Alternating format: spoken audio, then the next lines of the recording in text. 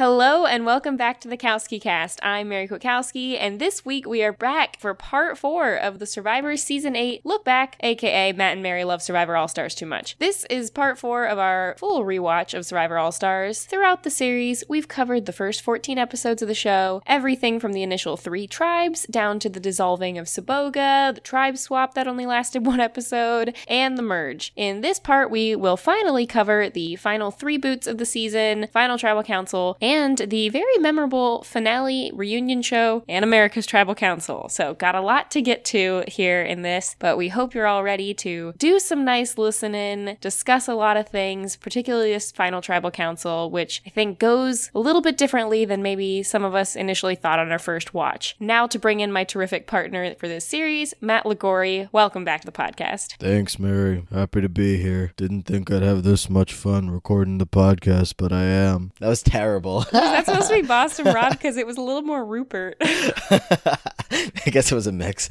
I don't know.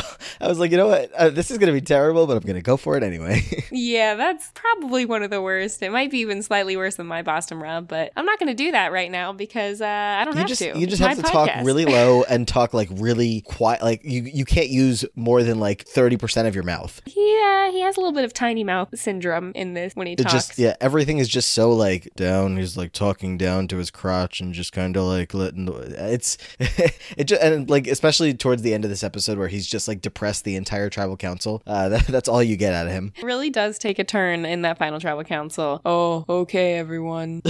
I guess I see what I did here. Yeah, so we do have a lot of Boston Rob and, you know, a couple others to cover today. So excited that we're back here for this final part. It's been fun so far, and we'll have a good time wrapping it up. Yeah. So let's go ahead and jump in just since we have a lot going on. Let's start with episode 15, The Instigator, from May 6, 2004. It's day 34. We previously voted out the last remaining person who was not at any point on the Shapiro tribe. So we're down left just Rob, Amber, Jenna, Rupert, and Big Tom. I don't know how true that is. What do you mean you don't know how Cheyenne was not at any point on the Shapiro tribe? Okay, the tribe swap notwithstanding, because she wasn't on any kind of Shapiro tribe that included any members of Shapiro besides Amber. Well, for sure, but she definitely was on a Shapiro tribe at one point. This is a technicality. I don't know if I agree with that. I don't know. There was at least 3 days in the game where Cheyenne was wearing a buff that had Shapiro on it. Okay, she was never a person who initially started. Okay, yeah, I mean, that's true. Okay, this just got complicated. Either way, we're down to, there are no remaining members of original Mogo Mogo. Mogo, right, yeah. There, that's the most I can do. There are members who were at one point on a tribe called Mogo Mogo, but that doesn't count. Anyway, Rob finds it hard to understand Big Tom.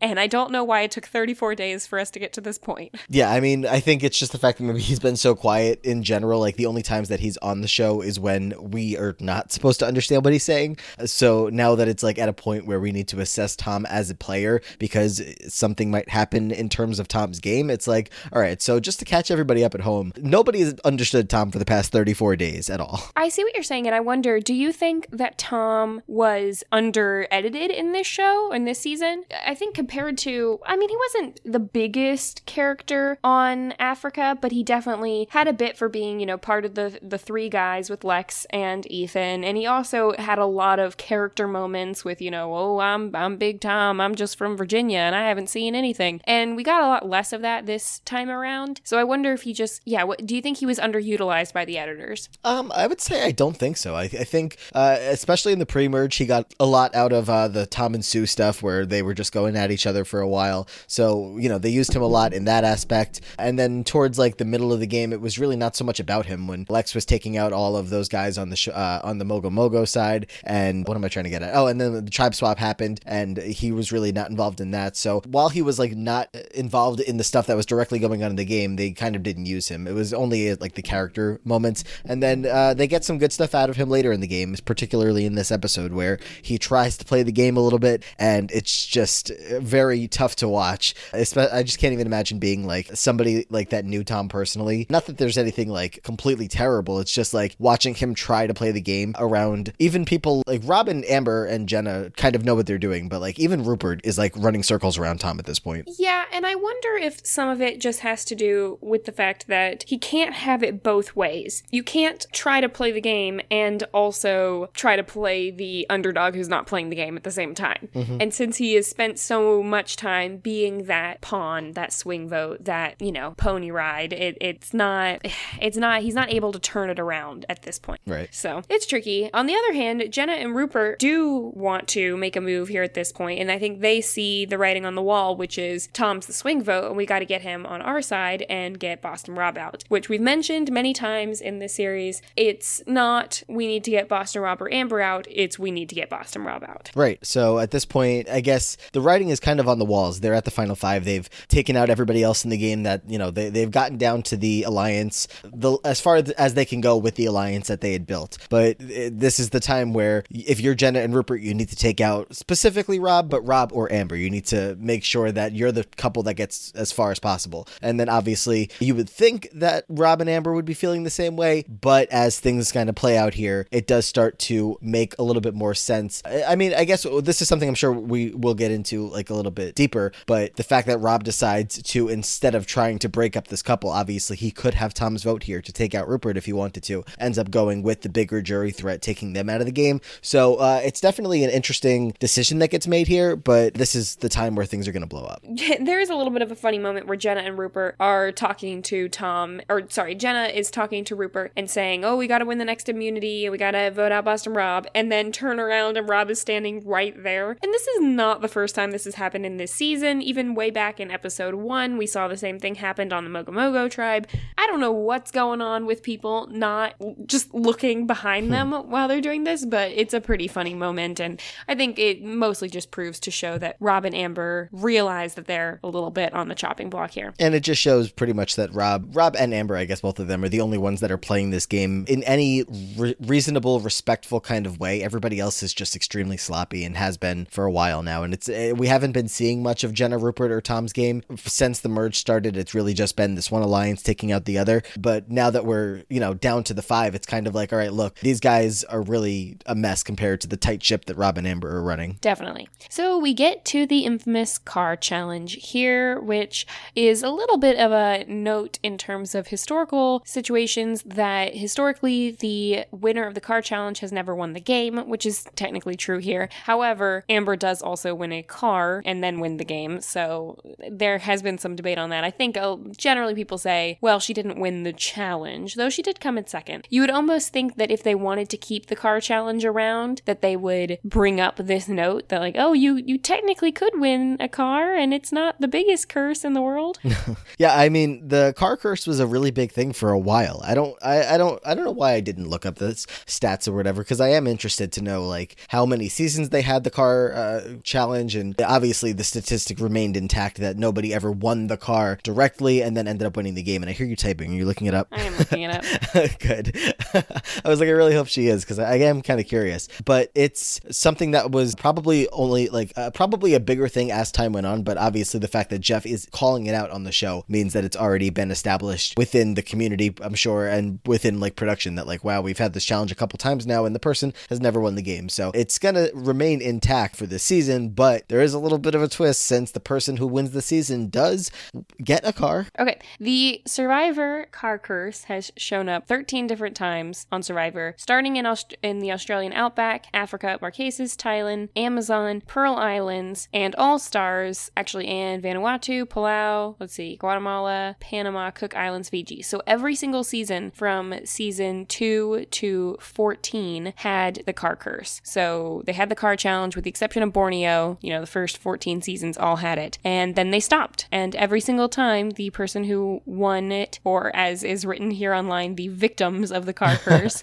Colby, Lex, Sean Rector, Ted Rogers, Matthew Von Ertfelda, Burton Roberts, Rob Mariano, Eliza, Ian, Cindy, Terry, and then technically Dreams and Yowman. So they picked a hell of a season to end it on after all that events and all those events in Fiji. Yeah, Yeah, what I think is interesting about the car curse is, like, given no one, it is a curse and nobody won the game, it still caused a lot of drama, particularly in that final season they used it, and I'm kind of surprised they didn't want to keep it around just for the drama, even if the drama was, do people try to throw the challenge? Yeah, I guess the problem, if I had to guess, was just that the car companies were not offering them as good of deals as they were in the past. Obviously, as time went on, the show has been getting less and less sponsors until, I guess, recent seasons where, Applebee's is popping back up and trying to get their name in there. But it's definitely, they did decline as time has gone on with sponsors. And I guess, I don't know if it was specifically because of that or if it was just because they were trying to, all right, well, the game is moving on into kind of a different direction, especially as,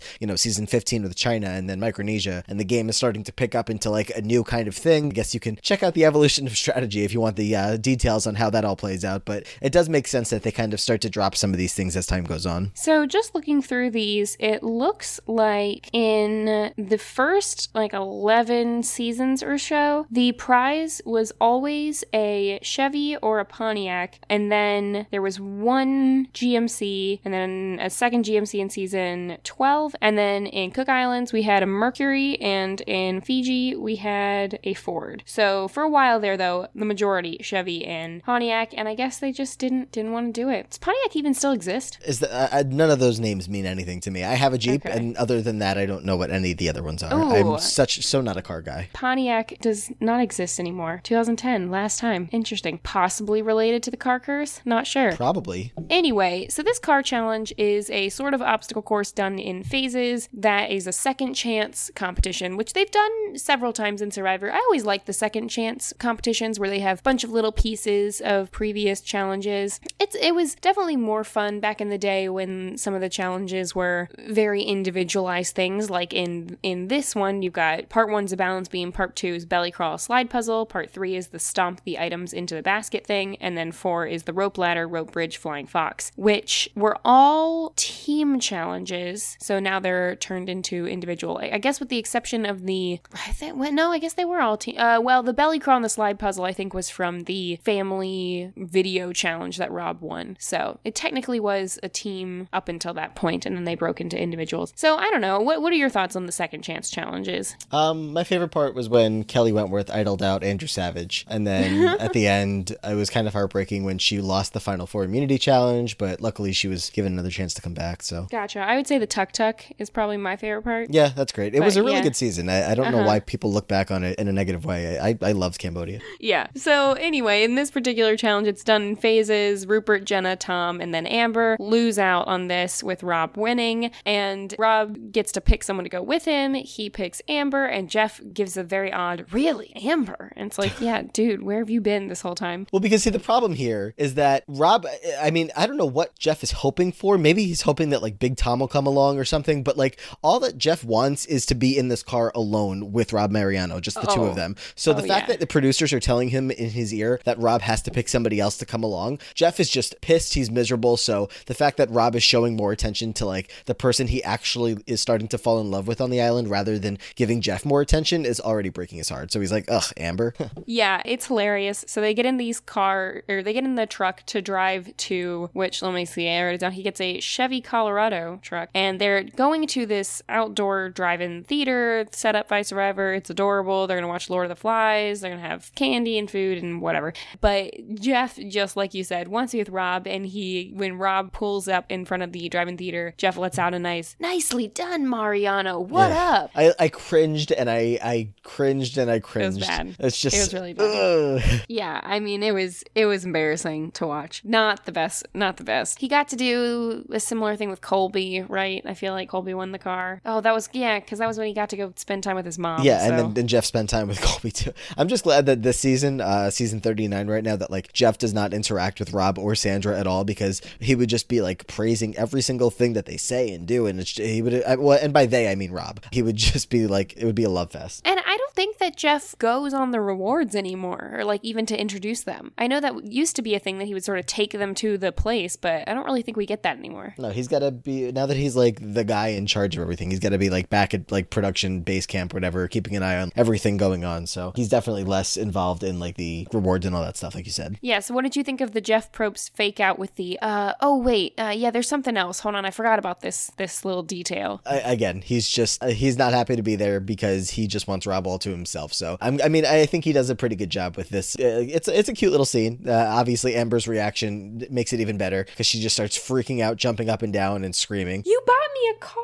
You got me a car. Like, it's a cute little moment. And especially, like, I think we said this a couple times already, but like knowing how things are going to play out for these two, the fact that they are going to end up together seemingly for the rest of their lives, if we're lucky enough, with 4 kids now, or 5 or 6 or 7 kids. So the fact that like we're able to watch all of this early part of their relationship play out, where it's just a cute little moment where, like she said, what boyfriend gets their girlfriend a car? They usually get something like flowers or something like that. And she's just very excited that this is happening, and she deserves to be excited. Yeah, it's cute. It's cute. What's not as cute is they come back from the reward and she decides to tell everyone that she got the car. And I just, for whatever reason, this line is stuck out in my head where she goes, I was shocked. We were shocked. Because they say it together and it's like, you guys rehearsed this or something? But like, they're so in unison. And this happens again later. I think it was either at the reunion or the final tribal council where Jeff asks them, was there ever a point where you guys thought that the other person was playing you? And then in unison, they just both say yes. And it happens. So it happens like twice. And it's, I don't know how they synced up so well after only knowing each other for X amount of time, but it's crazy. Yeah, it happens. It was interesting. And then Rupert's also annoyed that they brought back a bunch of candy, but then split it into 5 piles. So they also got their piles. Like, you know what? At least it's better than a used mint from Nalia's mouth. So just be happy with it. Yeah, so Rupert's like, man, I hope the car hex is true. Car hex. Not as good as car curse. Should probably work on that. Yeah. Okay. Day 35. Rupert's annoyed that Rob and Amber don't do much around camp. Why are we still talking about doing much around camp? It's day 35. Honestly, there's literally 4 days left. Like, they're about to be, regardless of where they finish, you're about to be back at Ponderosa, be back home soon. Just, it's okay. Nobody has to bring firewood to camp every day. And I've always been kind of annoyed with the argument of like, I don't like that they don't do much around camp, and so then they have tons of energy in the challenges. You are perfectly capable of also not doing much around camp so that you will have tons of energy in the challenges. And when you all sit there starving and have no firewood, it's a game of chicken. So you'll go get it first. Interestingly enough, I feel like this is something that in general you would think doesn't come up as much in modern Survivor, like helping around camp. But I have a distinct memory of like it being a problem with Nick Wilson's game, that he didn't do anything around camp, and people brought it up throughout the season. And then I think it came up at Final Tribal Council. Obviously, he still ended up winning, but it's definitely something that, like I said, I don't think of it as still being a thing, but I think it is still very much a thing that people get annoyed when people don't help at camp. Oh, well, on season 39, I think Nora has mentioned it a few times about Dean and other people. So it's it's definitely a thing with certain people, but I think it's less so the argument that they're not doing anything, and more so as if you are also not allowed to not do anything. You are also perfectly capable of that. Yeah. Anyway, okay, so this is when we get into the whole fight instigated with Rupert and Tom, which begins as Rupert and Tom talking, discussing that they probably need to vote Rob off. Tom says, he's going to entertain anything. He's also playing the game and wants to win, even though people may not believe that. And then so Rob decides, all right, let's have a fight between Tom and Rupert. So he's just going to go tell Tom that Rupert has been saying that Tom wants to vote Rob off. This is a thing that we see later on. We see Russell Hantz use in Samoa, and then we see Sandra use it on Russell Hantz and Coach in the very next season, Heroes vs. Villains, which is pretty funny. I'm trying to think if this is the first time I see this exact move done on Survivor. People get into fights all the time, but is it so deliberate, one person trying to get 2 people to fight in order for them to not team up and vote them out? I don't know. I can't really tell you, if it happened earlier than this. I'm not really great with the historical kind of facts unless I'm literally looking at like Wikipedia or just rewatched it. But it's definitely, it works really well for Rob. And it's, again, another example of how well he's playing the game and just how forward thinking he is. And, compared to everybody else that's around, he really picked out a great crop of people to go far in the game with. And of course, a lot of that was luck. The fact that he ended up with most of these people at the beginning of the game, and then when Saboga was dismantled, that these specific 2 people ended up on his tribe with him. And Rupert is a very good person to have in your alliance because of of the fact that he's not much of a gamer and, is obviously very loyal to this alliance for the most part. So, he ends up down here with these two guys, Tom and Rupert. And once you get this fight going, it's pretty much going to completely ensure that Tom and Rupert are not going to work together on this vote. If these were like any two good players, then they can probably see through what Rob's doing. And even if they do have a little bit of a fight here, maybe come together and say, all right, we know what just happened, especially because Rupert calls out Rob here, or not like directly, but he says to us, like, I know what Rob just did. I'm not an idiot. So like I said, if these were two good players, they might be able to come together and maybe try to take out Rob anyway, and this backfires on him. But having these specific two players be Rupert and Tom, it's just not going to happen. I agree that it works for Rob, and obviously Rupert and Tom don't end up working together because of this, but also it is a pretty transparent move, and I think a lot of that has to do with, Rob's personality, whereas when you look at Sandra do it, for example, it's Russell and Coach don't immediately say, oh, I see what Sandra's doing, because she has the personality of, they almost don't believe that she could be doing this for own self-interest, even though it benefits her. So it's interesting to see how the same move, works differently in different seasons, and obviously Sandra wins in that season. And I will say that something like this, while it gets Rob to the end, is something that I will point to towards why he struggles to actually win the game, because he does do these kind of transparently, quote-unquote, dirty moves like this. Right. And as we will see as it plays out, he starts to realize a little bit too late that some of these aggressive moves were helpful in getting him there, but not really helpful in getting the jury to appreciate his game. So we get to the immunity challenge on day 36. It's word scramble. Find the 17 tribes name for the past 8 seasons and unscramble the letters that intersect to find another word. Without even looking at this, I would immediately be able to know that the unscrambled word is going to be Shibogamoga. I mean, obviously. I probably could I feel like that's a similar sentiment that I would share. It's also possibly, though, because I've watched this challenge 100 times, so I don't know if that's why I feel that way. Yeah, I gotta say, on the plus side, I like that it's a challenge that anybody could win. It's just a word scramble. It's just concentration and speed. Anybody's got a chance, which I think down the line is nice to see. On the other hand, I watched it on 2x speed, and it's still not very entertaining. No, I mean, it's easy to follow, at least, because they, keep the tallies on the screen, and they keep you kind of invested in, this person is this many, this person is this many. And then when they're going to solve the crossword, I like the little animation of, like, it's circled and it's blinking, and it's like, oh, they're done. So it's cute. It's cute to watch the lower third, department get to do some work there. Yes. And that was something that I always used to like in challenges where they had, first person to get to 20 whatever, or when they would be holding weight in those challenges, and it would show on the bottom how much weight they're holding. So I like that kind of thing. Rob wins, even though Amber actually had all the letters way before him. She just couldn't figure out that word. You could tell Rob finishes finding his 17 words, and then it just immediately writes Shibogamoga down without having to unscramble anything. It looks like he knew that along the way. So Rob wants to play the diplomat, just hear everyone out, hopes that the other 3 don't gang up and vote Amber out, but it really doesn't seem to happen. Big Tom's scrambling, Jenna's a little bit paranoid, but Rob asks Amber if they want to flip a coin because he really can't decide who to go home at this point. So looking at it, I guess, from that perspective of anybody could go, why do you think they land on Big Tom? Well, and do you think that was the best decision for Rob? Yeah, it really is. I guess I understand why they were struggling so much. And for somebody like Rob, who spent the entire game so sure of every decision they were about to make, strategically and otherwise, it is interesting because he like I said, he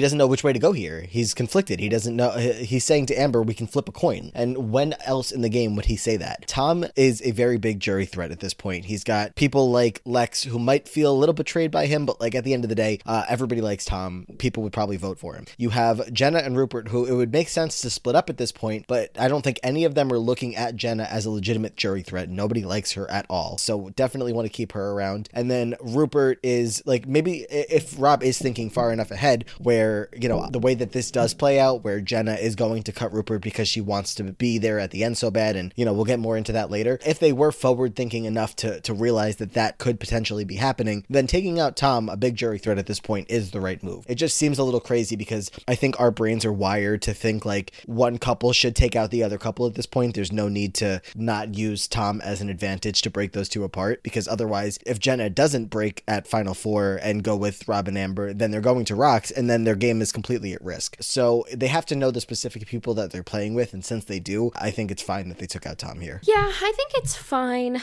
I think it can go a few different ways. I think part of it has to do with thinking thinking about the challenges, because if Rob is thinking about himself and Amber and knowing that they're probably the tightest pair of people here, even though Jenna and Rupert are pretty tight, I think that they know that it's in both of their best interests to go to the end together. Well, it's probably in Amber's best interest to go with someone else, but she wins anyway, so it doesn't matter. You're looking at it with that perspective. But, they're probably the tightest pair, and so if if they had stuck with Tom and taken out Jenna and Rupert, because looking at the next couple challenges, knowing what we know, I don't think Jenna and Rupert are having much of a chance to win those last couple. I think the one challenge Jenna could have won was probably that final challenge, and she ends up fumbling it, and I think Rob and Amber were equally enough matched to beat her. So I would say in terms of challenges, Jenna's probably their biggest competition coming up, unless there's going to be another, fire-making style challenge or something that has to do with lifting very heavy weights. But since there's not, you can kind of rule out Rupert and Big Tom in terms of challenge threats. So if you know that you could probably beat Big Tom at the final 3 challenge, almost why not take him there? Because then you might at least get that vote from him at the end. If his thing that he's the most bitter about is the fact that they had a final 3 alliance, and I know that Tom, I think, had technically a final 2 alliance with Rob, I don't think Tom would be as mad that he voted him out instead of Amber than he was that, he kept Rupert and Jenna around. So just looking at it as trying to find what the best winning scenario for Rob is, voting out Big Tom might have been the best bet. Right, but there's also keeping Big Tom might have been the best bet. Right. There's also the fact, though, that, it's very clear to us and, looking at this season that Rob was not thinking about that at all. He wasn't thinking about how people are going to the jury feeling, if they feel betrayed or not. If he felt if he was any kind of concerned about people being betrayed or not, the Lex thing wouldn't have gone down the way that it did, because he's sending somebody off to the jury that is just extremely upset, angry, disgusted with him. So he's not thinking about that when he's sending Tom out here. Rob is just being a very arrogant, cocky player at this point. And when he hears that Tom was coming for him at a certain point, and it's, especially when it is this up in the air between the different players, and I totally get the point about who's a bigger immunity threat than the others, and it's hard to say what they were thinking on that end, but I think he looks at this as, Tom did say my name to Rupert. I believe that. I don't think he has any reason to not trust Rupert on that end. And he's like, all right, well, Tom's not part of my endgame plans anyway. Let me stick it to him now, show him who's boss. He's been saying, apparently Tom was saying all game that he's riding the pony all the way to the end. Rob's like, all right, well, I'm cutting you loose here. Thanks for helping me out along the way. So it does feel a little bit like Rob just being extra cocky than, way more than he needs to.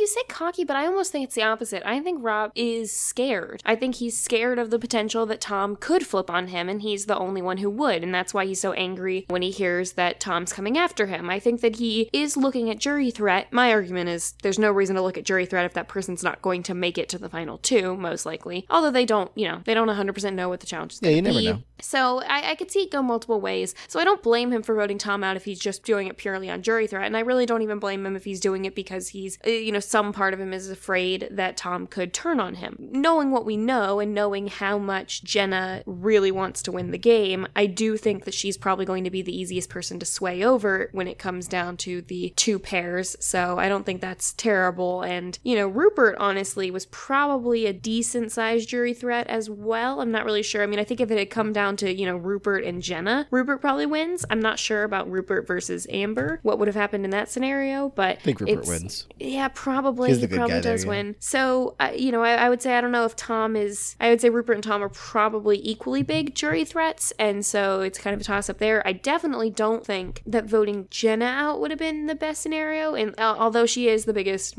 immunity threat, but she's not going to win if she gets to the end either, so it's tricky. Yeah, and I know you say you don't totally agree with me saying that it's a cocky thing, but the fact that Rob's closing words to Tom, when he votes him out in that confessional, he says, your ride's over, you're welcome for carrying you this far. That's just what made me feel that he's just trying to stick this to Tom as much as possible. Yeah, I agree, but I think some of that's show, he knows at that point Tom's going home, and so he has the upper hand, he can do that dig. But anyway, so they go to tribal council, and so first they have, Rob and Amber have a conversation with Tom where they call him up onto this rock that they're sort of lounging on, and it's very Godfather talking to Tom. I feel bad for Tom in this scenario because I think what he's trying to say just doesn't really come out quite right. I think what he's trying to say is, I realize the situation I'm in between 2 pairs, and so I'm not really in a position to make my move, and I'm just I have to just go with a side. But the way he says it is, I'm the pawn, I'm the swing vote. There's 2 over here and 2 over there,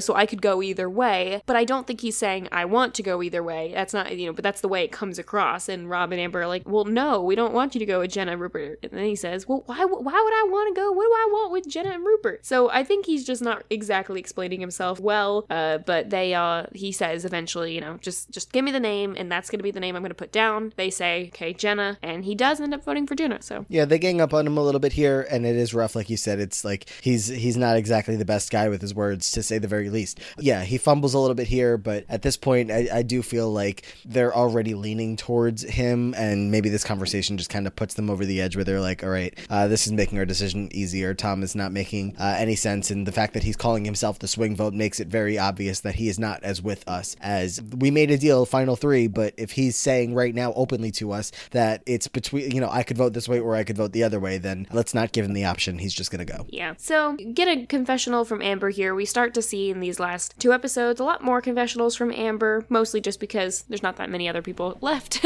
So might as well show her. She says, it's $1 million decision who they vote out tonight, and she doesn't feel great about it either way. This is something I also noticed in that scene with Tom. They definitely highlight Amber's, role. She's pretty active in speaking, and it does seem a lot more like a power couple pair here rather than just Rob and Amber sitting quietly. So that is something. So at Tribal Council, Amber keeps talking about, being able to smell the money. A lot of reactions from the jury, a lot of eye rolls, but, I don't blame her. She definitely wants it as well, so that's good. Rob says he caught a couple people in couple different lies, and Amber is the OG Kellen here, saying that tonight, for the first time, she's gonna just go with her gut and not any other reason. And then we get a note from Big Tom here saying, if he's betrayed and voted out, basically, I'll remember it on the jury. And I think it's pretty clear what he's saying. And so this is another thing that I just, obviously we don't know how much else was said in this tribal, but it's definitely pointing toward, it should be setting off some alarm bells to Rob. Hey, Tom's not going to vote for you. It should be, but also Rob's ideal final 2 at this point is with Amber. So if they're assuming that Tom is going to be mad at both of them, Rob's probably still thinking that, like, at the end of the day, people will respect his game more for being the more forward, the more aggressive player and the one who was controlling things more. So I don't think he's too worried about it. He's just like, all right, well, Tom's going to be mad at both of us, but we're both going to be sitting there, so he's got to vote for somebody. True. So they vote out Tom, like you said. Rob votes and says pony ride is over, and then as Tom is leaving, he gives a very pointed and angry look back at Rob, which is it's pretty unnerving, actually. Yeah, a little scary. I wouldn't want to be Rob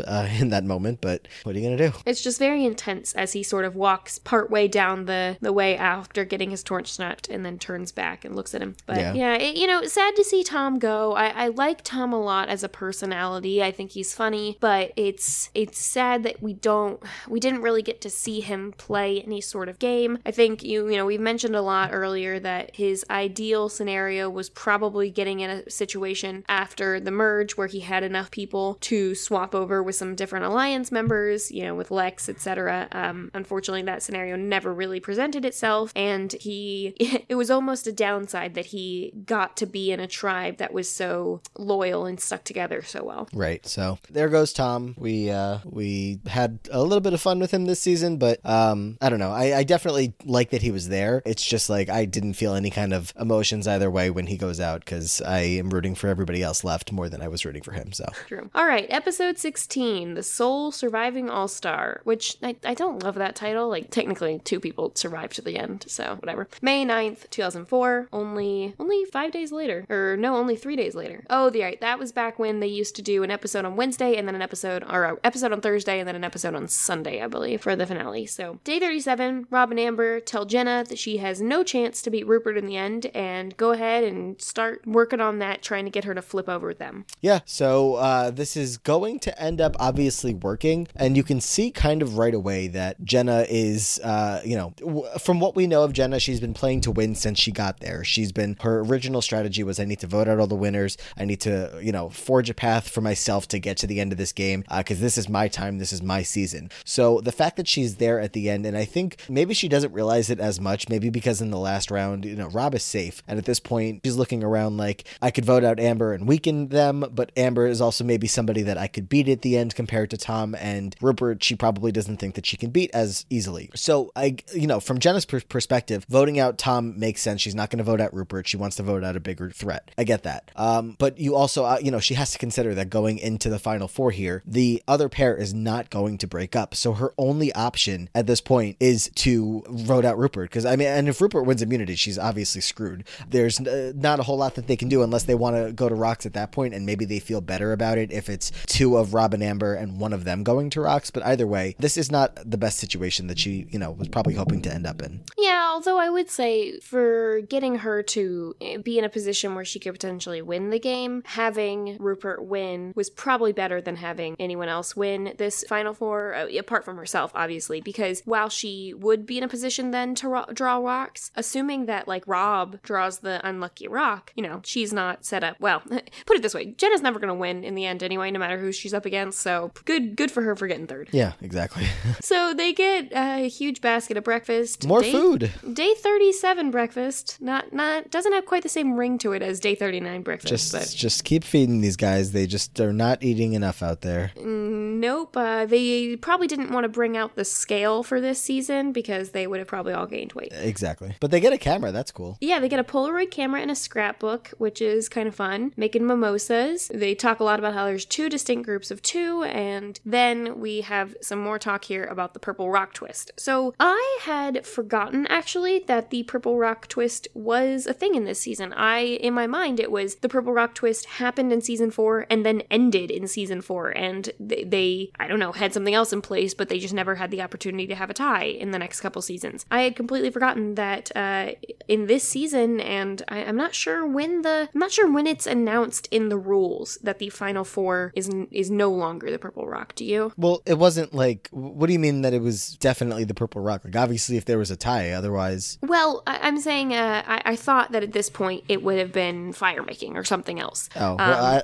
fire making, I feel like, doesn't come in for a while, does it? Yeah, well, that's the thing. We don't get a Final Four tie for a really long time, but I'm wondering when they got rid of the Final Four Purple Rock scenario from happening. So I know that in Cook Islands, or Exile, in Cook Islands, they Becky, have of course, yeah, the Final Four fire making. So I know by then they do, but in between, for example, All Stars and then, at what point do the rules change? So I don't know if we're gonna find those results because obviously it didn't happen. But I mean, either way, it's But anyway, the reason why I ask is because the fact that the Purple Rock is the option in this season, I think, is what prevents them from going to a tie. I think if there was almost any other type of tiebreaker where you could take it into your hands somewhat, you would have seen a lot more likelihood that Jenna would have stuck with Rupert. It's possible, but I do feel like if there was any circumstance where Jenna herself might be in danger, well, no, she wouldn't have been in danger because then it would have been Rupert versus whoever. I guess it would have been Rupert versus Rob here for the fire making. So definitely makes more sense that she would have gone. Yeah, I see what you're saying. Yeah, so it's weird. So they go to the immunity challenge, which is a giant maze with obstacles. You find ladder rungs. I enjoy this type of challenge. It's epic. It's fun to watch. Yeah, I like when they do these, and this one is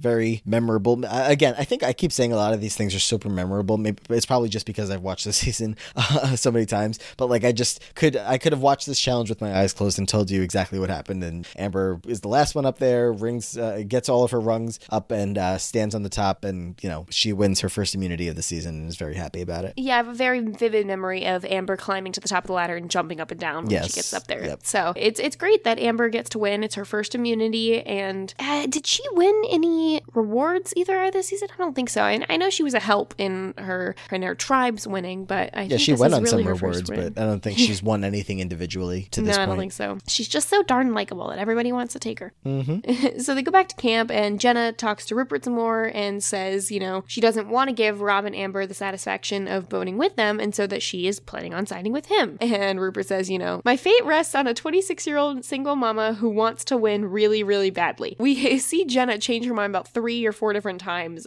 She then goes and talks to Rob, who's all salty, and says, I can't beat Rupert. And then she tells Rupert that the decision's a little up in the air still. So, I mean, I don't blame her for going back and forth, and I guess it's good that she's being honest, but also, this is just, just classic Jenna. This is such a bad look. This is why no one wants to vote for you. Yeah, so Jenna's obviously upset because she's like, well, Rob, you're not giving me anything. You're not even slightly willing to vote for Amber here, and you're just presenting this as, I have to vote for Rupert. And Rob's like, you understand that, I know I could beat Amber, or I think I could beat Amber. I know that I am not beating Rupert, and you are not beating Rupert. So it makes absolutely no sense to try to keep him in the game. I know you're loyal to him, but if we can't beat him, why are we keeping leaving him? What reason is there? And it just sounds like the most ridiculous idea on earth to go to the end of the game with Rob and Amber. But if you're Jenna and you know that the Purple Rock is what's coming up here, it does make sense. Like you're stuck in the situation where you have to do it. You have to get rid of Rupert and just hope for the best that you can win the final challenge. But also, from Rob and Amber's point of view, just looking at this for a second, it seems like this where I start to factor in how much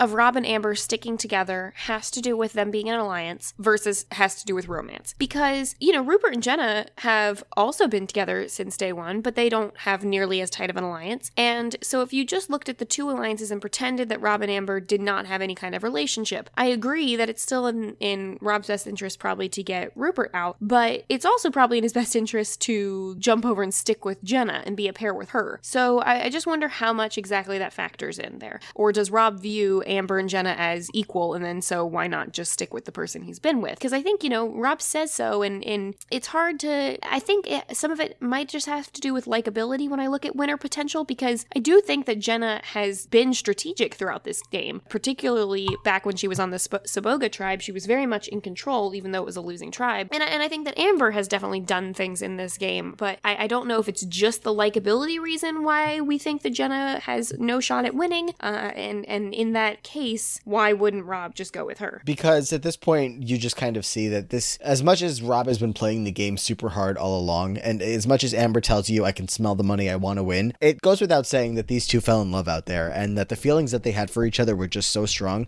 that the game just came secondary to that. And even at the end, Rob is considering, later on when he's going to end up winning the final 3 immunity, he's like, I think I might have a better shot against Jenna. That doesn't matter at a certain point. Rob is, both of them have just fallen for each other so much that they are really not looking at any kind of game implications. They just want to get themselves, the two of them, together at the end. They go to tribal at this point, and, Rob says that we got more talk about Big Tom, because I think everybody noticed the very strong reaction Tom had when he left, when he was voted out. Rob says, there's two sides to every story. And then Amber starts to, which Rob saying that, I feel like is sort of just more of, what is his side? His side is, oh, Big Tom got caught and he was going to betray me, which never actually happened. So he doesn't have a great leg to stand on. Him and Amber are both kind of trying to cover their bases with the jury here. But I think Amber, I just want to point out, does such a better job with it. When she says, in Australia, she was in an alliance and was blindsided by that alliance, but she still decided to vote for that person in the end because she felt that they had outwitted, outplayed, and outlasted her.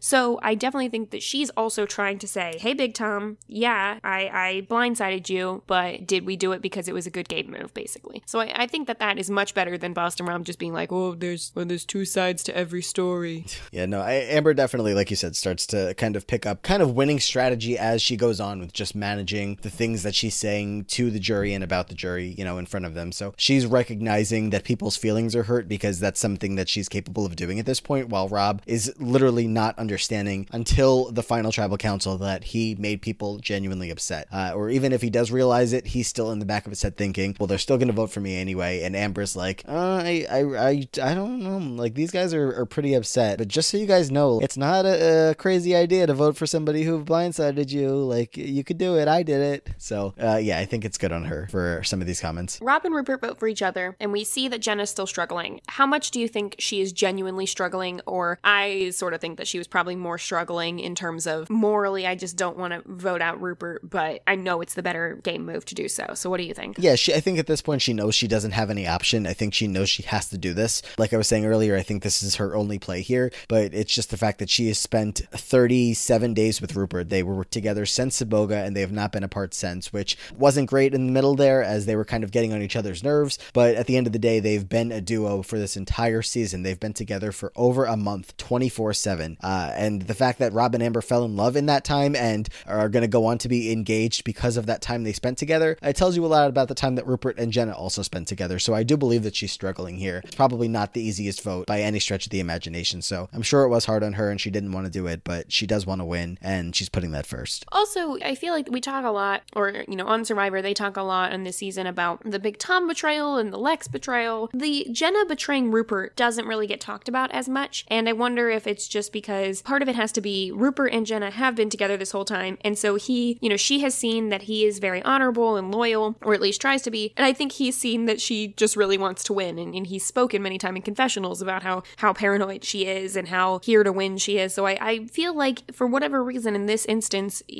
he doesn't view it as much as a betrayal. I'm sure he's bummed, but it's not really the same. Yep, for sure. Yeah. So anyway, Rupert's voted out. He leaves. She gives him a hug. Day 38. Jeff comes to give them a map, and it's time for rites of passage, which maybe unpopular opinion is still one of my favorite parts of Survivor. Yeah. And I know that some people don't like it, but here's my argument. I like to think of things not just as a viewer, but what I would like if I was on the show. And I do think that while Survivor is so much more about strategy and social experiments and whatever nowadays, I like some of the it's a journey, it's a process, we've been out here for 39 days, these relationships did matter, this survival aspect was real. I like that it has that element. That's what makes it Survivor and not just Big Brother on an island. And so when they have this rites of passage, first off, the song that plays during rites of passage, I Can See It, is one of my favorite songs. It took me years and years to track it down and figure out what song it was back, which I was trying to do back when the internet was not exactly as easy to navigate as it is now. But it's a, just emotional song. It's great. They pretty much only use it for like family visits and rites of passage.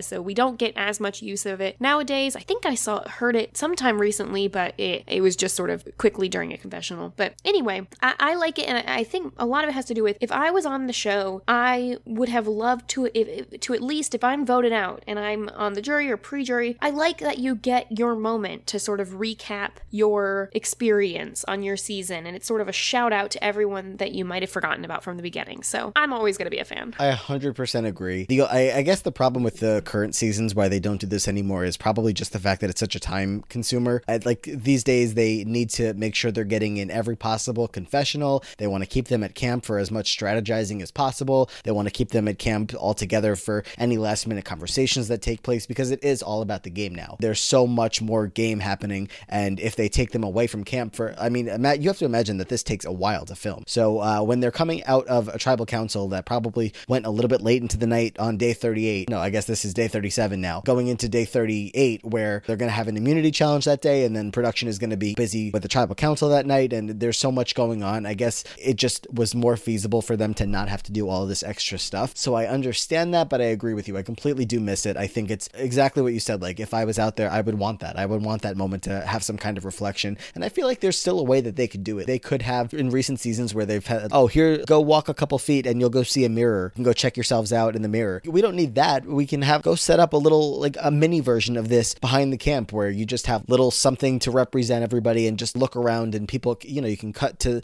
this person and say, remember at the beginning of the game when Rudy was here? Remember Jerry? Thank God Jerry's gone, because now I get to still be here. So they definitely could still incorporate this into the current seasons, but I don't know. I guess we just need to get every kind of last minute strategizing in, because that's what Survivor is. So you say that, except I will argue, look at Ghost Island, look at Island of the Idols. They're clearly okay with spending some time referencing their past or doing flashbacks or having random stuff in there. So I know that those are technically game-related twists, but a lot of the point of Ghost Island was to have a little flashback about the effing stick and Andrea's idol and whatever. Just to workshop it, here's a really simple way. Just give them a scrapbook with photos at the last day. They're sitting there with their day 39 breakfast, and they flip through the scrapbook and see a picture of everyone who played the game, and they do a real quick blah blah blah. It was great to see, play the game with them, and then that person gives a little voiceover, because I like the little voiceover, and even if you don't have time to put that on the show, stick it on CBS All Access. I'll watch it online. I'm okay with that. Put it on as an extra. It's kind of, I think some of it also is you kind of get the point of this now in the Ponderosas and in the jury speak segments, which you get online. But almost the reason why I want it is because I want a 2-sentence clip. I don't want to listen to a 5-minute video about them. It's also different with the newbie seasons, where if you ask my mom right now to name anybody from the pre-jury, she would not be able to do it. So when you have a newbie season and you flash back to some of these early players, most of the audience is obviously made up of casuals, and they're not going to remember any of those people. So that probably made some kind of, there was probably some kind of factor in it as well. But on returnee seasons where it was all stars, and you want to remember, oh my God, yeah, Tina was on this season, Rudy was on this season, Richard Hatch was on this season. That's something that I feel is worth happening. So I don't know. Do you think there's any percent, above 0% chance that they do it on 40? Well, with the mechanism of that season, I think it's less likely that we get a rites of passage and more likely that we get a... Oh, I forgot about Edge of Extinction. Yeah, I think basically with Edge of... I think we're sort of going to get it with Edge of Extinction.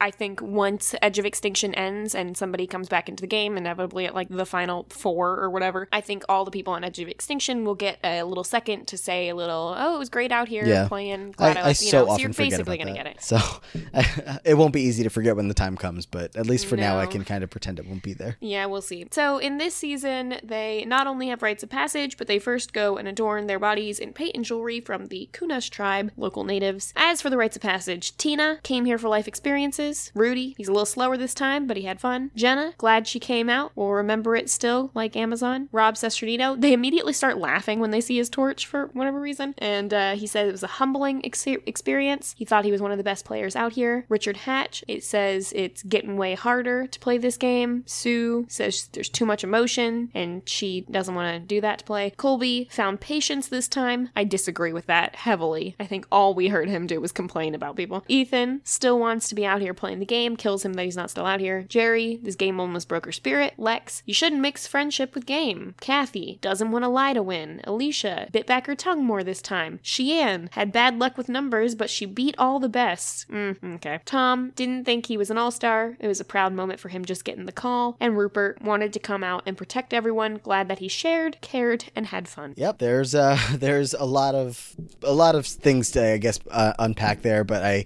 don't know how much time we want to spend on each individual one. So I guess main takeaways is that I appreciate the fact that they were able to get everybody, even though not everybody had a great experience on the season. Obviously, there were certain things, the people that ended up quitting the game early on for a variety of reasons. It was nice to hear from everybody. Yeah, I would say the real people who jump out to me are Lex saying you shouldn't mix friendship with game, just because we know that that's going to be the core takeaway that he has from this season, both during the game, especially after he watches the season, and during Final Tribal, and so in the reunion show. So that's really a big one for him. And then with Sheehan, who thinks that she basically beat everyone and was some sort of underdog, which, I mean, I'm not going to say she wasn't, but she made mistakes along the way as well. So her sort of pride there is interesting to note. Mostly the people who are on the jury, the people who are pre-jury, it's kind of just a nice little sum up of their game. Yeah. But anyway. So, Amber talks about how she's sad that she ended the game for all of them, and she kind of feels a little bit bad about it, but that's what they came here to do. So she's talking about how she's afraid of what's to come in the next coming days, or the next, 24 hours really, because they're about to get to their final immunity challenge, which is the Season 1 classic, Hands on an Idol, or whatever the actual name of it's called. Hands on a Hard Idol? Yeah,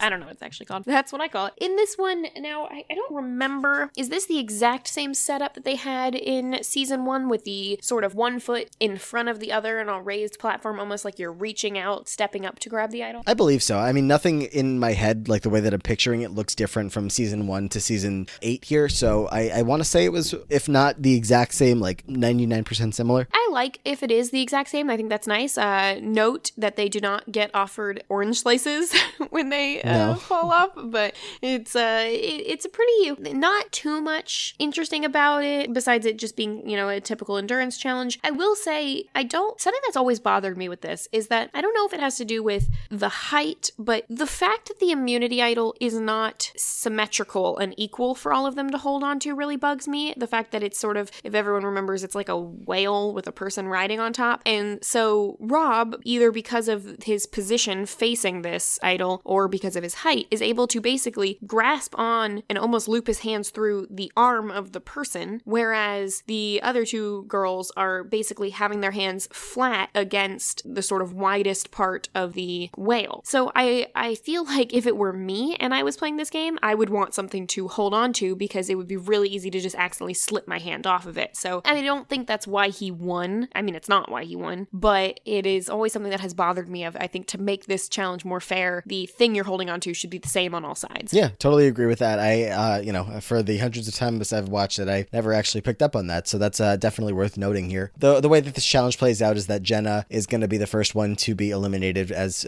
she picks up her foot and Probst calls her out on it. And she's just kind of in shock and maybe denial, probably more so denial, because she just doesn't even realize that it happened. And Jeff's like, there's someone in my ear telling me that this very much happened, so you're out. So Jenna goes out, and then it's down to Rob and Amber, who are going to have a little bit of a debate as if one of them are going to give up immunity for the other, and Rob realizes that he really doesn't want to, even though Amber really wants him to give her immunity here. But they're like, no, we're going to take you. Like, I'm going to take you. I'm going to take you. We're going to take each other. And Jeff finds this endlessly entertaining because he's obsessed with Rob and obsessed with Amber at this point because I guess Amber makes Rob happy. I don't know. But he's just fascinated by what's going on here. And eventually it's not really going to matter what they, who gives up for the other, because Amber gets distracted and ends up taking her hand off. Or no, I'm sorry. She puts her second hand on the idol. So I guess maybe she was looking for a better grip with a different hand. Either way, she gets distracted and ends up giving it to Rob. The thing I find most interesting about this is after 2 hours, Jenna, moves her foot and gets kicked off. Immediately after she jumps off, Amber says, okay, well, just give this to me. And Rob says, okay. And he almost takes his hand off. And if not for Jeff going, whoa, whoa, whoa, what's going on here? You're making a deal. I think Rob would have given it to Amber because it really seemed like he was about to do it. And it's only after Jeff sort of points out, hey, don't you want to fight it out after 39 days? That he does. Notably, they stick around and fight for another hour and 10 minutes. I mean, if I was out there, I don't care who it is. I want to compete as far as I can. Like, when else are you going to get a chance to be on Survivor in the Final 3 challenge, duking it out for the last immunity of the season? I get that they don't need to be there, but like, it's not like they have another challenge to rest up for tomorrow. So maybe that's just like the competitive nature in me, but like, I would want to keep going as far as possible. Like, I wouldn't push my body to like passing out or anything like that for sure, but I would definitely want to go as long as I could. I agree, but I just wonder what the, alternate universe is where Jeff just doesn't say anything. Doesn't say anything. Yeah. Because I honestly feel like he would have jumped off. It seems like that. Yeah. Anyway. Well, anyway, so there's really not a whole lot between now and Jenna leaving. I guess there's a little bit of debate back in camp where, Rob talking about maybe not, but it's not happening. Yeah, mostly it just seems like he, it's just to give some lip service to the camera people to have some suspense here. Jenna annoys me when she says that if she had won, she would have taken Rob and steamrolled him, and then also says Rob should take her because he could probably beat her. Yeah. You can't have it both ways, honey. But whatever. She is right about the fact that she thinks that Amber is going to beat Rob in the end. So there's that. Mm-hmm. Even though she herself does vote for Rob. Well, she hasn't had her feelings hurt, so she kind of can see the way that the game is played out between those two, with Rob being the one that was more dominant, but she is very much aware that Rob hurt a lot of his friends' feelings along the way. So it does not surprise me that her and a couple others are picking up on the fact that Rob is not looking great with Jury. Yeah, definitely. So they go to Tribal, discuss a little bit that Rob and Amber didn't make a deal during the challenge. They can never trust anyone 100%, but Jenna thinks Rob and Amber are airtight, and so that's basically it. I love the sarcastic comment from Jenna, though. I don't know if you had this in your notes, where Jeff asks Jenna, so what happened? And Jenna's like, well, I don't know. You said that I took my foot off peg. Yeah. Like, all right, you did. Yeah, my favorite part of that is when Jeff says, yeah, it was very subtle. And Jenna says, yeah, I bet it was. Yeah.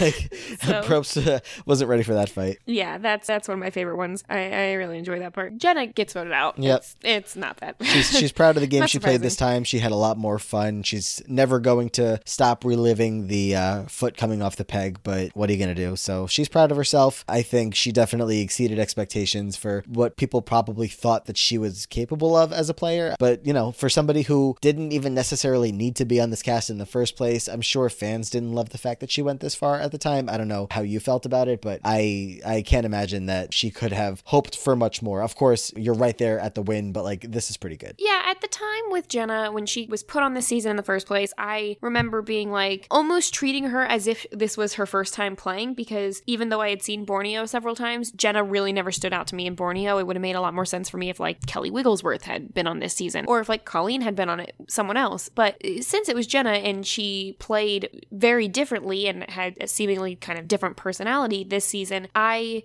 despite how annoying she is, I feel like I'm very proud that she at least went out and said, look, I may not be the most, all-star player here, but I'm here to win, and I have that mindset from the beginning. And I almost think that when you watch her in this season, it's annoying, but if she was playing nowadays, I kind of think that they would have, it would not be that hard to edit Jenna and make her her seem like an Angelina and have her be the really hardcore sort of not necessarily seeing how everyone else is viewing her, but almost in a more comedic way where she becomes a kind of underdog rootable character in the way that Angelina was, and as opposed to just being, oh, that motor mouth. Yeah, I definitely think that's a great like comparison that she could have been, especially if they ever wanted to make this season anything other than just the Rob and Amber march to the end kind of thing. If they wanted to set up some kind of like, here's an alternative path where there could be somebody that wins besides one of these two, they definitely could have hyped up Jenna's edit a little bit more as the game went along to just kind of like just have this side storyline where Jenna comments on things that happened and talks about her relationship with Rupert as it compares to Rob and Amber. But now, you know, when they do a season with more balanced editing, like a lot of the ones recently, maybe not the most recent one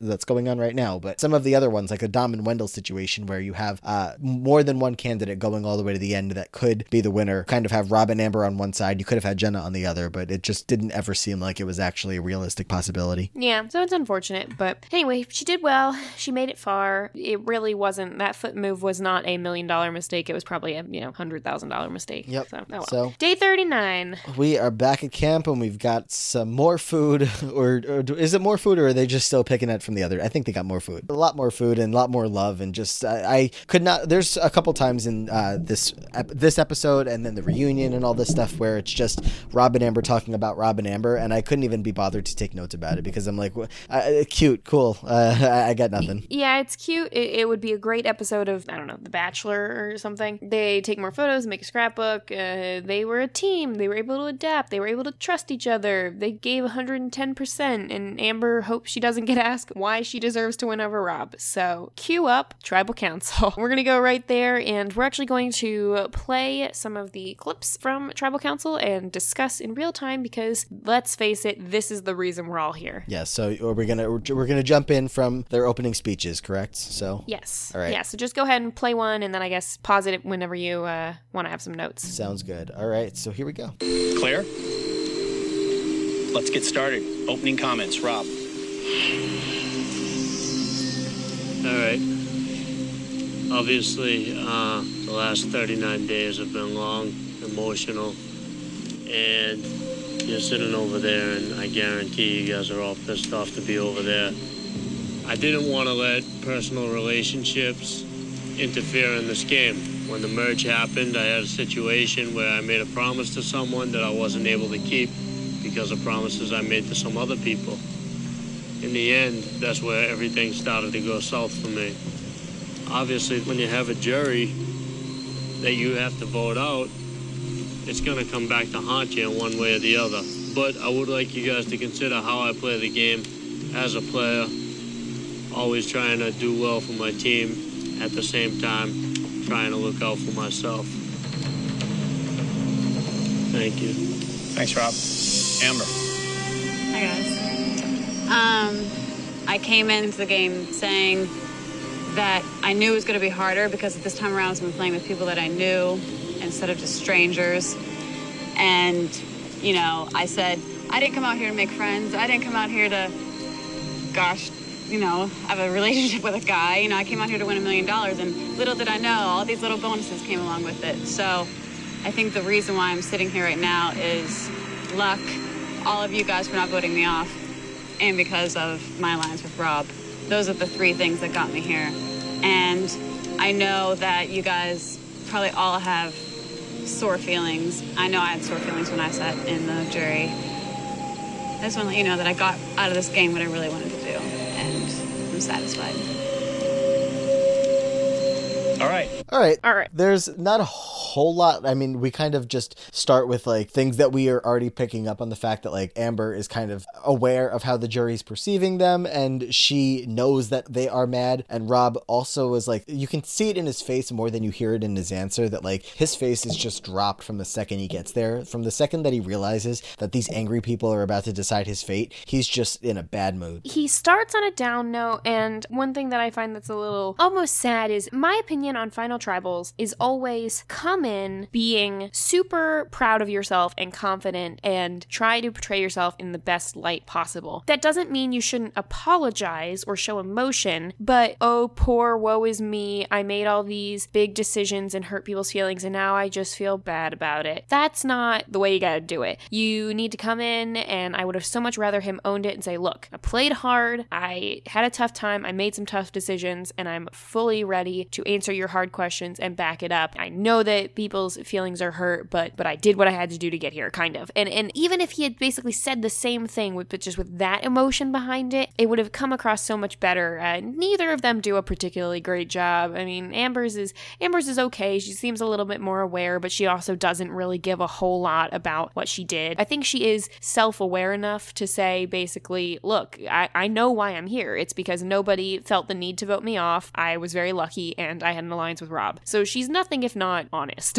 Yeah, I mean, it's really just kind of, like I said, I feel like Rob's just kind of throwing a fit at this point because he just spent the last couple of days just putting all of his faith in the fact that they will vote for the best game regardless of how they're feeling, and now that he's realizing this isn't happening, it's just going to be Amber taking the spotlight here and shining in a way that is making her seem like the better choice. And, you know, ultimately we're going to see that it's not a blowout. Amber doesn't get every single vote, but it does make sense as to why she's going to end up winning. But anything else before I get into Lex's? Yeah, mostly just it's going to be a close vote here in the end. And when you look at the people who vote for Amber, being Tom, Cheyenne, Alicia, and Lex, I think there's a possibility with a different attitude, Rob could have at least gotten Alicia's vote, maybe. I don't know how much that she was going to stick by the whole I said I would never write your name down thing. It's probably at that point, maybe she just had that one-liner in her head and wanted to use it. But I do think that the attitude is a problem, and it's something that we talk about with Sophie Clark and her win, of seeming in some ways similar to Rob, being, you know, kind of a stuck-up, kind of cocky person in her attitude and betraying people and stuff. But I think what she does is she lets out this emotion in a previous tribal and lets the jury see that, and then decides to own her game in final tribal. And I think that's something that is definitely underrated in terms of tribal performances. So maybe Rob could have taken a leaf out of her book just, 15 seasons too early. All right, well, let's see. We've got a couple of jury questions coming up, so let's start with Lex. Jury, it's now in your court. In a moment, you will get a chance to address Rob and Amber for the first time since being voted out. I'm going to give you a moment to think about what you want to say.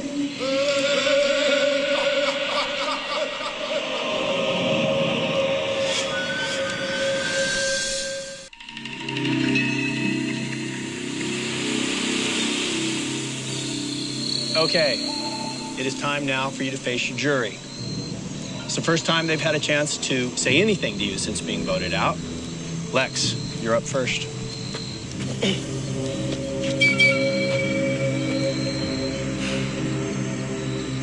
It's just a game. It's something we've probably all said 1,000 times while we were out here. And I'm sure that for both of you, it was an excuse that helped wash away the guilt as you played the game, the way that you played it.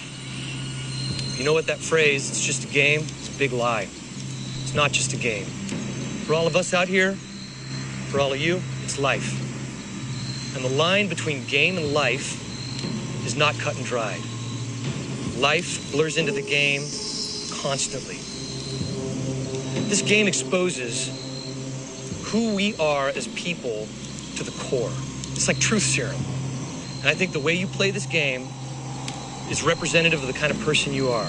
The hardest lesson I learned out here was about friendship and betrayal. And I think the true measure of a man is what kind of friend he is.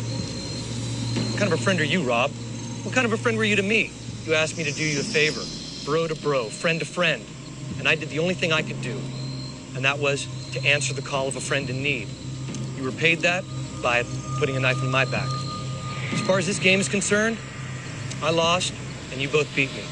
No sour grapes, no bitterness. With all sincerity, I will congratulate both of you for being in the final two. But as I see it, as good as your game was, you sold out your values, you sold out your character, and you sold out your friends for a stack of greenbacks. I hope it was worth it, because that money will never be enough to buy it all back.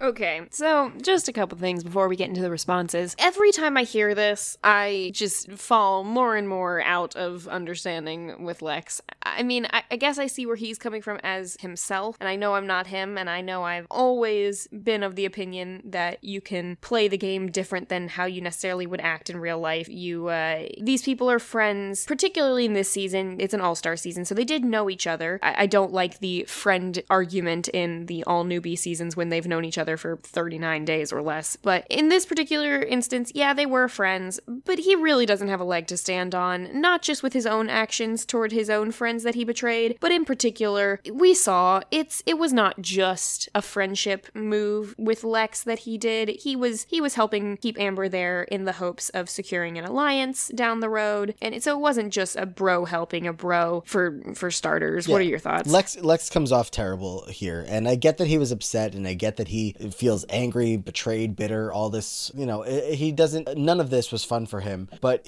exactly like you just said, and he's going to get called out about this at the reunion, specifically by Richard Hatch, who is going to make it very clear that there is no difference in what you did to your friends compared to what Rob did to you. You were all playing the game, you were all trying to get farther, get to the next level, to have whatever it was go your way, and the fact that you're pissed off at him so much just because you ended up losing, it's not a good look. I totally get being upset that you lost. Of course, there's the fact that he goes this way about it and says that you sold out your morals and your values. For sure, Rob could have handled the conversations better when this was all going down, because he really doesn't handle it very well. He just, I told you that if I could save you, I would, but I'm sorry I cannot. And it's not the nicest way to put it, but that doesn't make it any different from the fact that Lex is just completely being a hypocrite about the way that all of this happened. Yeah, he's being a hypocrite, and also I don't agree with the game and real life being the exact same thing. And I also just think that final line about, selling out your morals and your friends as, for a stack of greenbacks, he's upset because he didn't get to win the game. He's upset because he didn't get the stack of greenbacks. Rob did everything he needed to do to make the moves to get himself to that money, which is what they're playing for. They're not playing for friendship, and it's not like he somehow harmed Lex in a way outside of just preventing him from winning the game. So yeah, it's all a little bit ridiculous. I know that a lot of people, when they watch the Rob and Lex stuff, both when it was happening and in the reunion show and the final tribal, feel bad for Lex and feel like Rob doesn't come off well either. And I don't think like you said, I don't think either one of them really come off particularly well, but I think it's just something where it would be different if Lex was saying, this is how I feel about the situation, but he's not. He's stating it as if it's a fact that everyone who plays the game feels this way about it. And that's clearly not true, because I don't think Jenna and Rupert feel that way, for example, about it. No, and it ties into the next jury member who's going to come up to speak, because it's not just Lex that feels this way. Him and Kathy both going out back to back, they kind of fed off of each other and just really went down this road of feeling betrayed, and they're not going to vote the same, which is very interesting. But there's also the fact that, we'll get into it a little bit more, but the fact that Kathy and Rob knew each other before the season, they had played together, so I think that had something to do with it for sure. Or in fact, it's confirmed that very much did, based on what she says in her speech when she votes for him. But yeah, these two kind of do tie it together.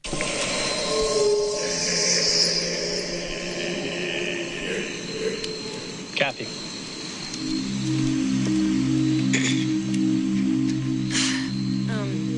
When you got off Survivor Marquesa, I distinctly remember that you were so concerned about how people perceived you.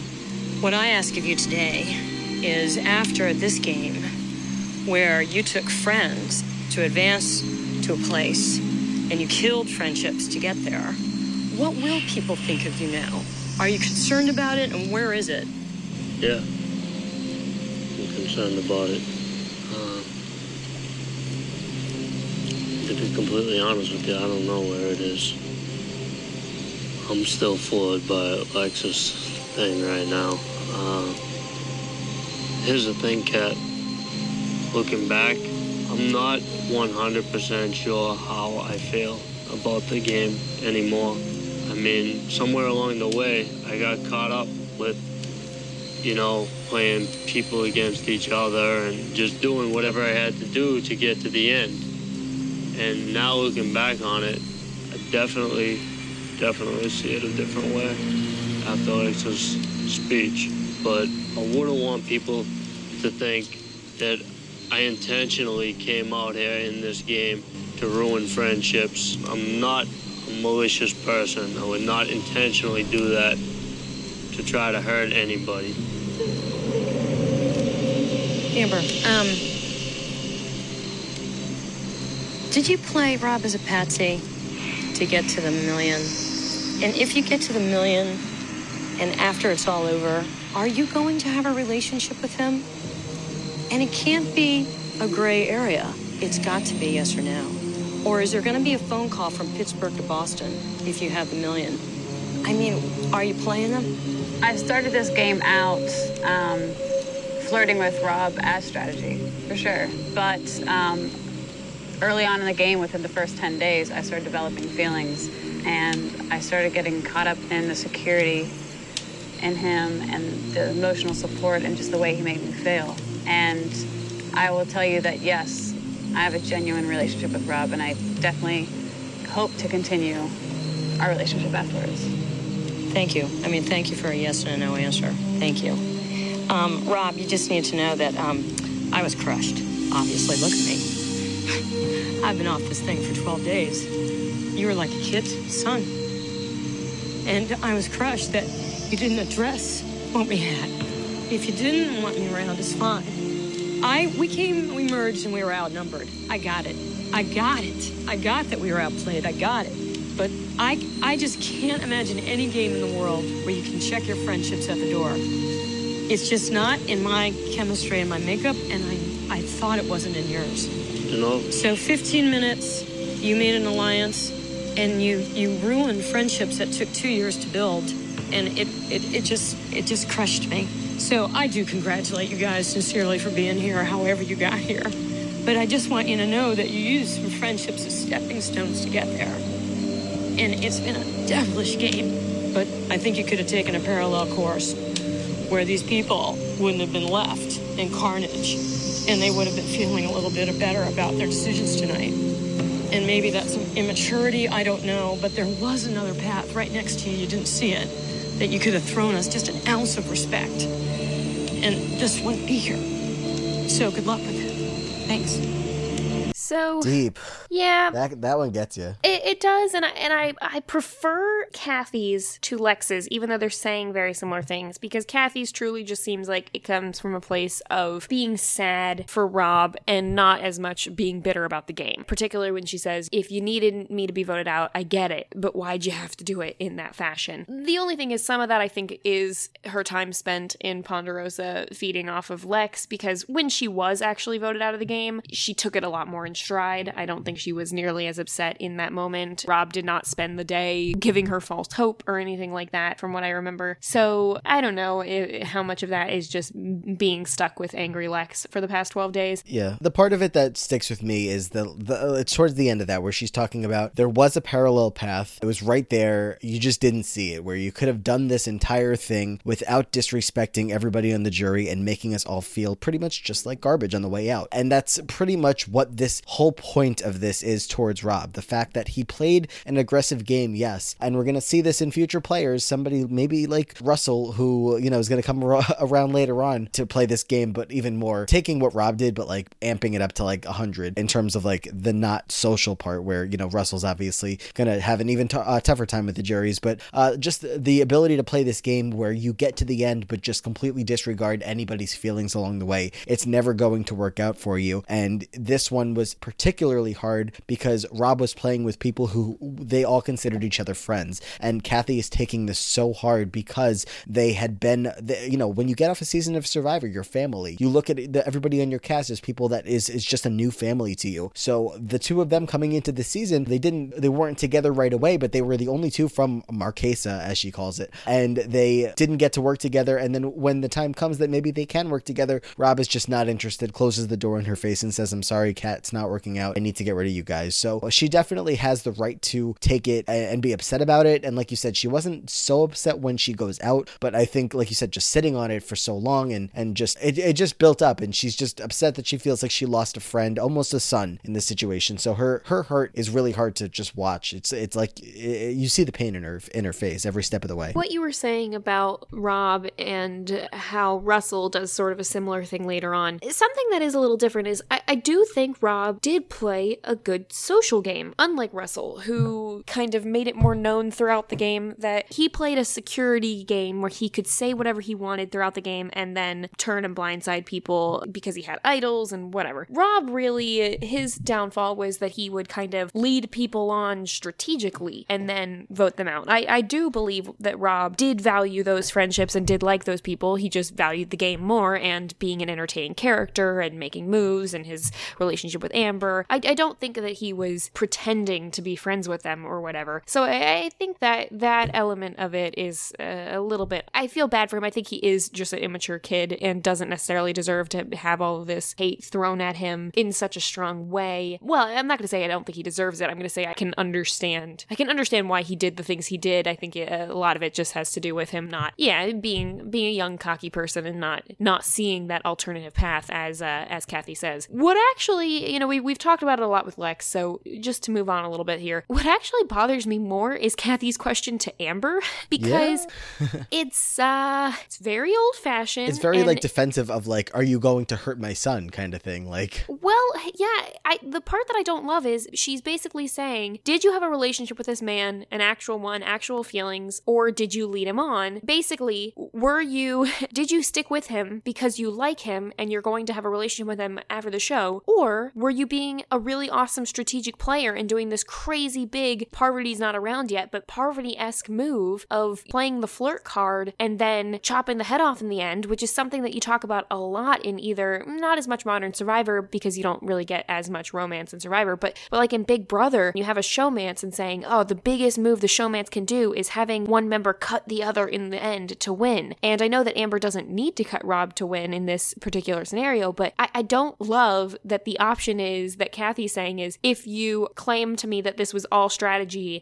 that's the wrong answer, and I'm gonna be mad about that. And I feel like that would almost be like the most amazing big move Amber could have done. Now, to be fair, I'm glad that they did actually fall in love, and she gives a fine answer in response, but I don't think that anything she says makes her be a better player. I think that the better player would have claimed that at least some of it was strategy. Yeah, and Kathy had it felt like Kathy was kind of holding resentment towards Amber for a while in this game. She voted for her how many times? Like a couple. After the Jerry vote, I think she votes for her at both tribal councils, that the Lex one and then the one that she goes out. Yeah, she votes her at the Lex and her own. Yeah, yes. So I know that like the Mogos are trying to like send a message or whatever by voting for Amber so many times, but it does feel like Kathy has some extra resentment towards Amber, maybe for the fact that like by not voting out Amber, it ruined their game. Like if they had kept Jerry in the game and gotten rid of Amber, all of this would have been avoided. So I don't know if it does feel like that has something to do with it. The fact that she's just, I cannot believe you're still here and I was stupid enough to let you sneak by and now you're all the way at the end of the game. So I think a lot of it has to do with that. Just to note there, Amber receives votes against her starting in the Jerry vote or Jerry boot. She receives votes against her through the Jerry boot, the Lex boot, the Kathy boot, the Sheehan boot, and then she's safe for a couple of these at the end. But through all of those, like you said, definitely seems like the Mogos are trying to send a warning sign here. So yeah, it's a little bit of a weird look coming from Kathy with a modern day perspective, and especially since Kathy, even though she's heard about Rob, is going to end up voting for Rob in the end. Yeah. So anyway. Do you know who's next year? I want to say it's Rupert, but I'm not positive. Yeah, well, because I don't think they stay in order. No, they don't stay in order. So I think it's either Rupert. I was thinking it could have potentially been Alicia. Could be Alicia. I don't know. We're about to find out, so we'll find out.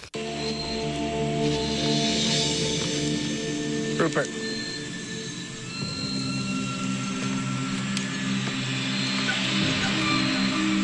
That's an emotional one to follow. First, I want to say hey to you guys and congratulations. And thank you to you both for helping me get as far as I did. I appreciate it. When we made a pact on day 12, you guys stuck with me. You didn't know me. So what I'd really like to ask you, Amber, what did you really do to get to the final two And why should I give you my vote? To get to the final two, I played this game the best way I know how. And honestly, that was taking it day by day. I faced a lot of obstacles in this game. Obviously, there was a time when my entire tribe was switched and I was the only one left from the original tribe. And I fought like hell to stay in the game. But I kept saying in my head that this is my second chance at $1 million. And so I guess the main reason why I think I played the game well is that I never lost my focus. Cool. So, Rob, why should I give you my vote? Because you're a man of your word. That's why you should give me your vote. Again, congratulations to both of you. Thanks, Rupert. You want to do the next one too and get Alicia in there? Alicia. There is one factor, in my opinion, that is the lowest form of standard of play that you can reach. And you two not only mastered it, but relied on it to get to the final two. And that is the fine art of butt kissing and ego stroking.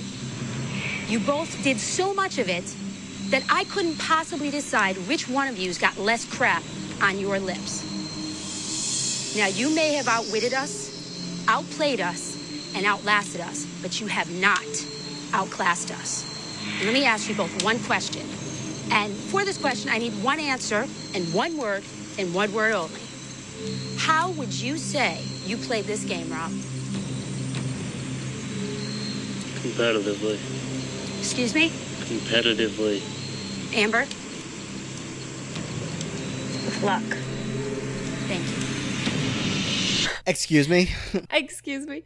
A couple of things. Like, just because she's more fresh in my mind, starting with Alicia here. I like the fire. I like the passion. I like the rhyme. I love Alicia so much. I mean, I think I've said this earlier in a previous episode that we did, but I just wish she came back again after this. I think she is such a good television personality. Obviously, she's strong. I think that there's so much of Alicia that we could have seen more of. I don't know if she had to do well for that to happen, but I just love her, and I'm glad that she had her moment here. Okay, we've had 3 upset jurors so far, and we had extremely angry and bitter Lex, very sad Kathy. I appreciate that we just have like salty Alicia, where she's angry, but she's not like saying that they're terrible people in the real world. Everything she says is within context of the game, and I love the part about butt kissing and ego stroking, which is one of my favorites. I would say I think she's lumping them together a little bit more with that statement. I think that's really mostly goes to Rob, and I don't know how much ego stroking Amber was really doing on her own. But I think it's just fun to listen to her, and I actually really like her question, which gets overshadowed a little bit by her speech.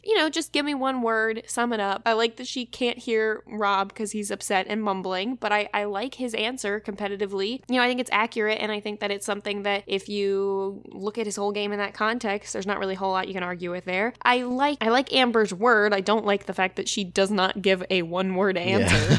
Yeah. With luck. With luck. I guess you can't really cut that down. Luckily. Yeah, it's hard to say. Luckily doesn't really work. I don't think that Alicia gets too upset about that answer. But so yeah, I don't know. Did you have anything else to say with Alicia before we go to Rupert? Yeah, no. It was like I said. It was. I appreciated the fire that she brought to it, and this storyline continues of Rob not being able to say anything. It's funny. He spends so much time yelling about how he can't understand Big Tom, and here he is at Final Tribal Council where people have to scream at him because they have no idea what he's saying because he's mumbling to himself. So Rupert's was a lot more lighthearted. He does not feel any kind of resentment towards them, or not any kind, but nearly the kind of resentment towards them that the others do. So it's more of a lighthearted kind of thing, and then it ends with a little bit of a laugh. Yeah. Oh God. Okay. Remind me real quick. What was his question? Even did he have one?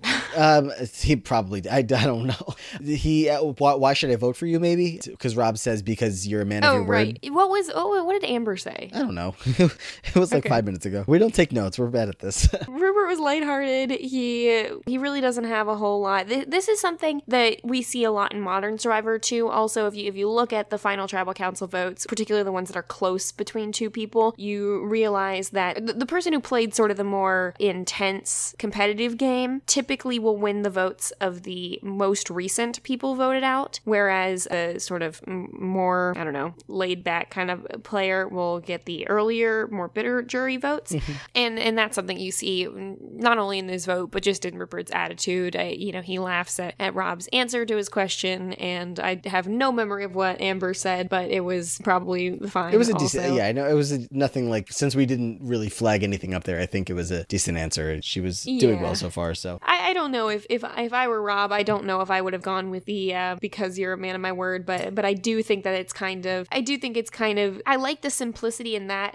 I think other versions of Rob could have said something like, oh, Rupert, you say you're always honorable, so you better vote for me. Instead, he just kind of said, sums it up. You're a man of your word. It does. It makes Rupert laugh. And it shows a little bit that, like, I guess Rob did get to know Rupert while they were out there, and if that is something that Rupert values in himself, that, Rob just short, sweet, to the point, said, listen, I know that this is who you are, so you maybe at one point have said that you respect my game, so I would appreciate your vote for it. It also begs the question, why didn't Amber ever ask Rupert to promise her the vote? We'll talk about it when we get to the votes, but this does seem like a season where Rob wins or loses votes, and for the most part, Amber gets anti-Rob votes. It doesn't seem like she actively sought out to get anyone's vote throughout the game. Only in Final Tribal Council did she sort of turn it on at all. So that gets Rob's Rupert vote. So that's nothing to sneeze at. Yeah. So let's keep going here.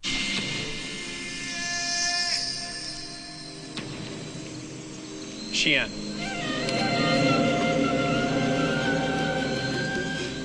First of all, congratulations to the both of you. You have earned it. There have been a lot of words exchanged tonight. A lot of people's feelings are hurt, but as someone who's competed with every single person here, I would like to throw out there that people in glass houses shouldn't throw stones. I feel like all is fair in Love and War and in Survivor. So tonight, you two are on an even, level playing ground. I haven't decided who I'm gonna vote for. So I'd like you to tell me, in all honesty, 3 reasons why the person sitting next to you deserves to win that $1 million more than you. Rob?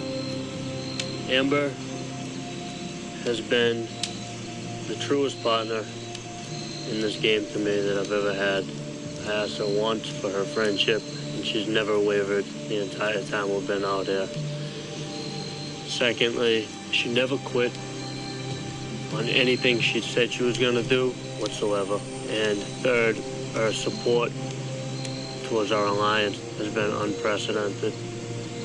I mean, I would not be here right now if it were not for her. I think she played a straight-up game, and I think she deserves it. Amber? I think, number one, I thought he ruled in all the challenges. I thought he was probably the most competitive person out here in all the challenges.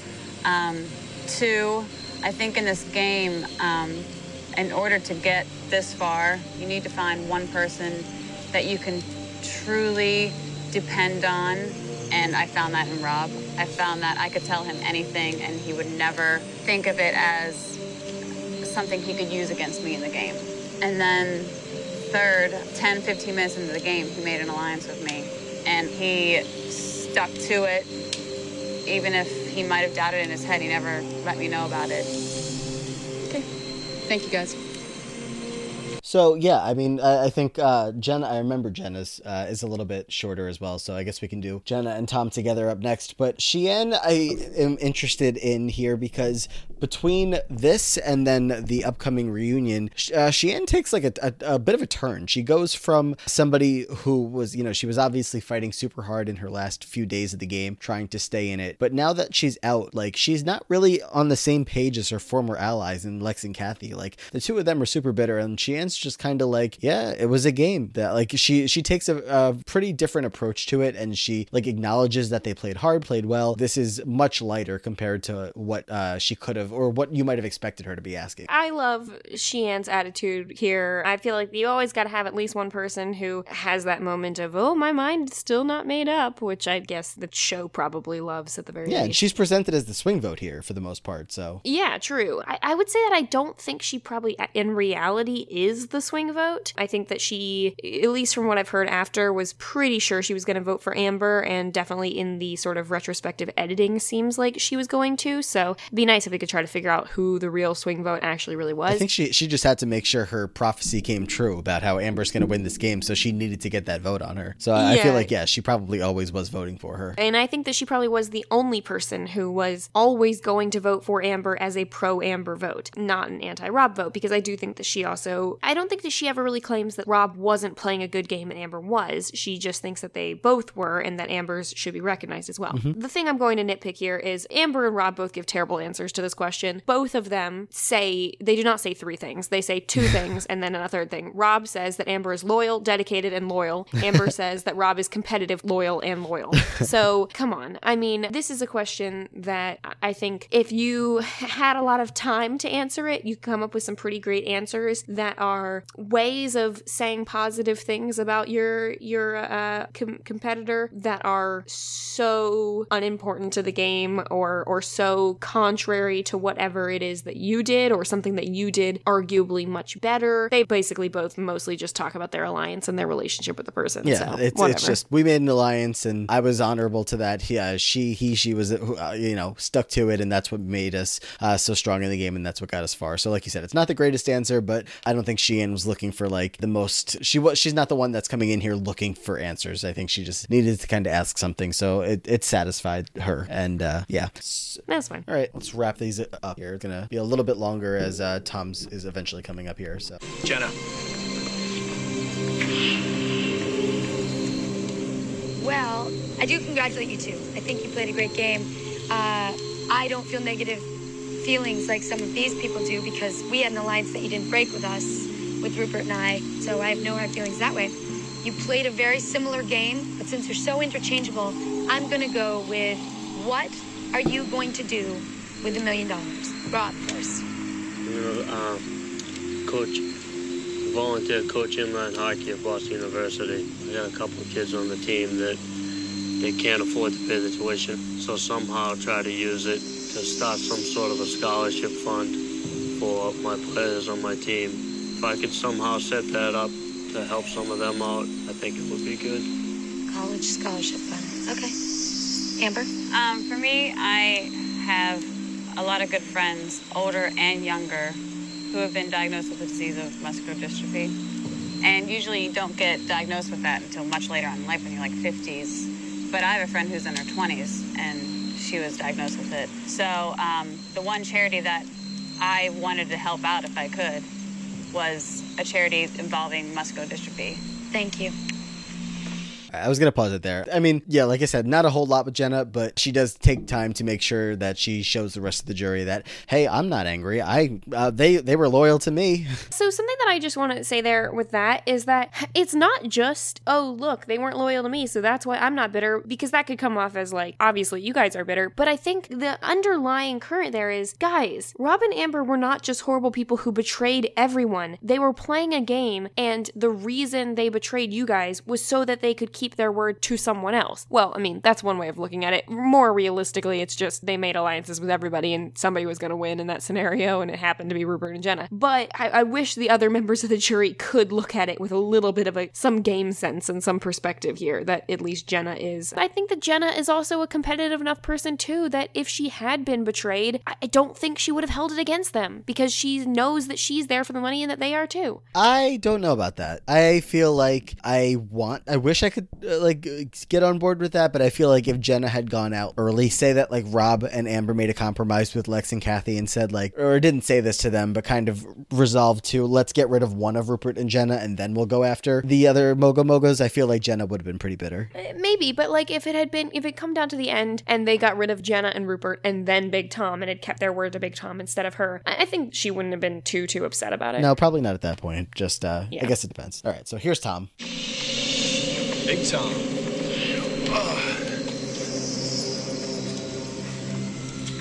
Good to see y'all. The two people I had alliance with. Good to see you. First of all, Amber, congratulations. Rob, same to you. Congratulations. You did exactly what you said you did. Oh, wait a minute. Well, our alliance was going to be 1, 2, 3. I got 5. You forgot about me somewhere along the way. I mean, we had the numbers, so, but besides that, Rob, I got goats on the farm. When they get to run the nanny, I castrate them. And I never seen a boy run a woman like you did. If that's part of strategy, you did a good job. So I guess I'm going to say to you, Amber, I don't know how to vote. So you tell me why I should give you $1 million and not Rob. Just right straight up. Why should I? I knew this question was going to be somebody's question, and I think it's the hardest answer to answer. I think it's the hardest question to answer, but if I'm forced into answering it, I'm going to be honest. And I'd appreciate that. Well, I'm just saying, with Rob sitting next to me, it's hard to do, but I think you guys all deserve it. Sometimes it's hard to be honest, Amber. I can tell you about that. Sometimes it is. I just like for tonight, let's be honest. So I think that the reason why I should win this game over Rob is because we really didn't break our word to each other, whereas you and Rob did. Do you understand what I'm trying to say? In other words, we just lied a little bit, and me and Rob lied a whole lot. I don't understand it. Clarify that last statement. I think that you knew this entire game that your alliance with Rob was much stronger than your alliance with me. So if you're basing your votes on who had a stronger word and who broke their word, I think I didn't really break my word as much to you as Rob did. Thank you. Hey, Brother Rob, I know I'm stupid for waiting this long to make up my mind, but like I said, I've been with you from day one, and I mean with you. Rob, why should I vote for you and not Amber? In all fairness, Tom, the conversation we had before you got kicked off, you and I know inside what really happened in terms of who said what and who lied about what. And yeah, I broke the alliance, but you plotted to get me kicked off beforehand, and I found out first. So I got rid of you before you had the chance to get rid of me. In other words, you voted me off because I was going to try to kick you off? You did try to get me kicked off. All right. Well, I guess that's all. So we're saying that. I just want to say no hard feelings. No hard feelings, Tom. Don't be stupid. I may have failed for saying once. I failed for it twice. Not this time.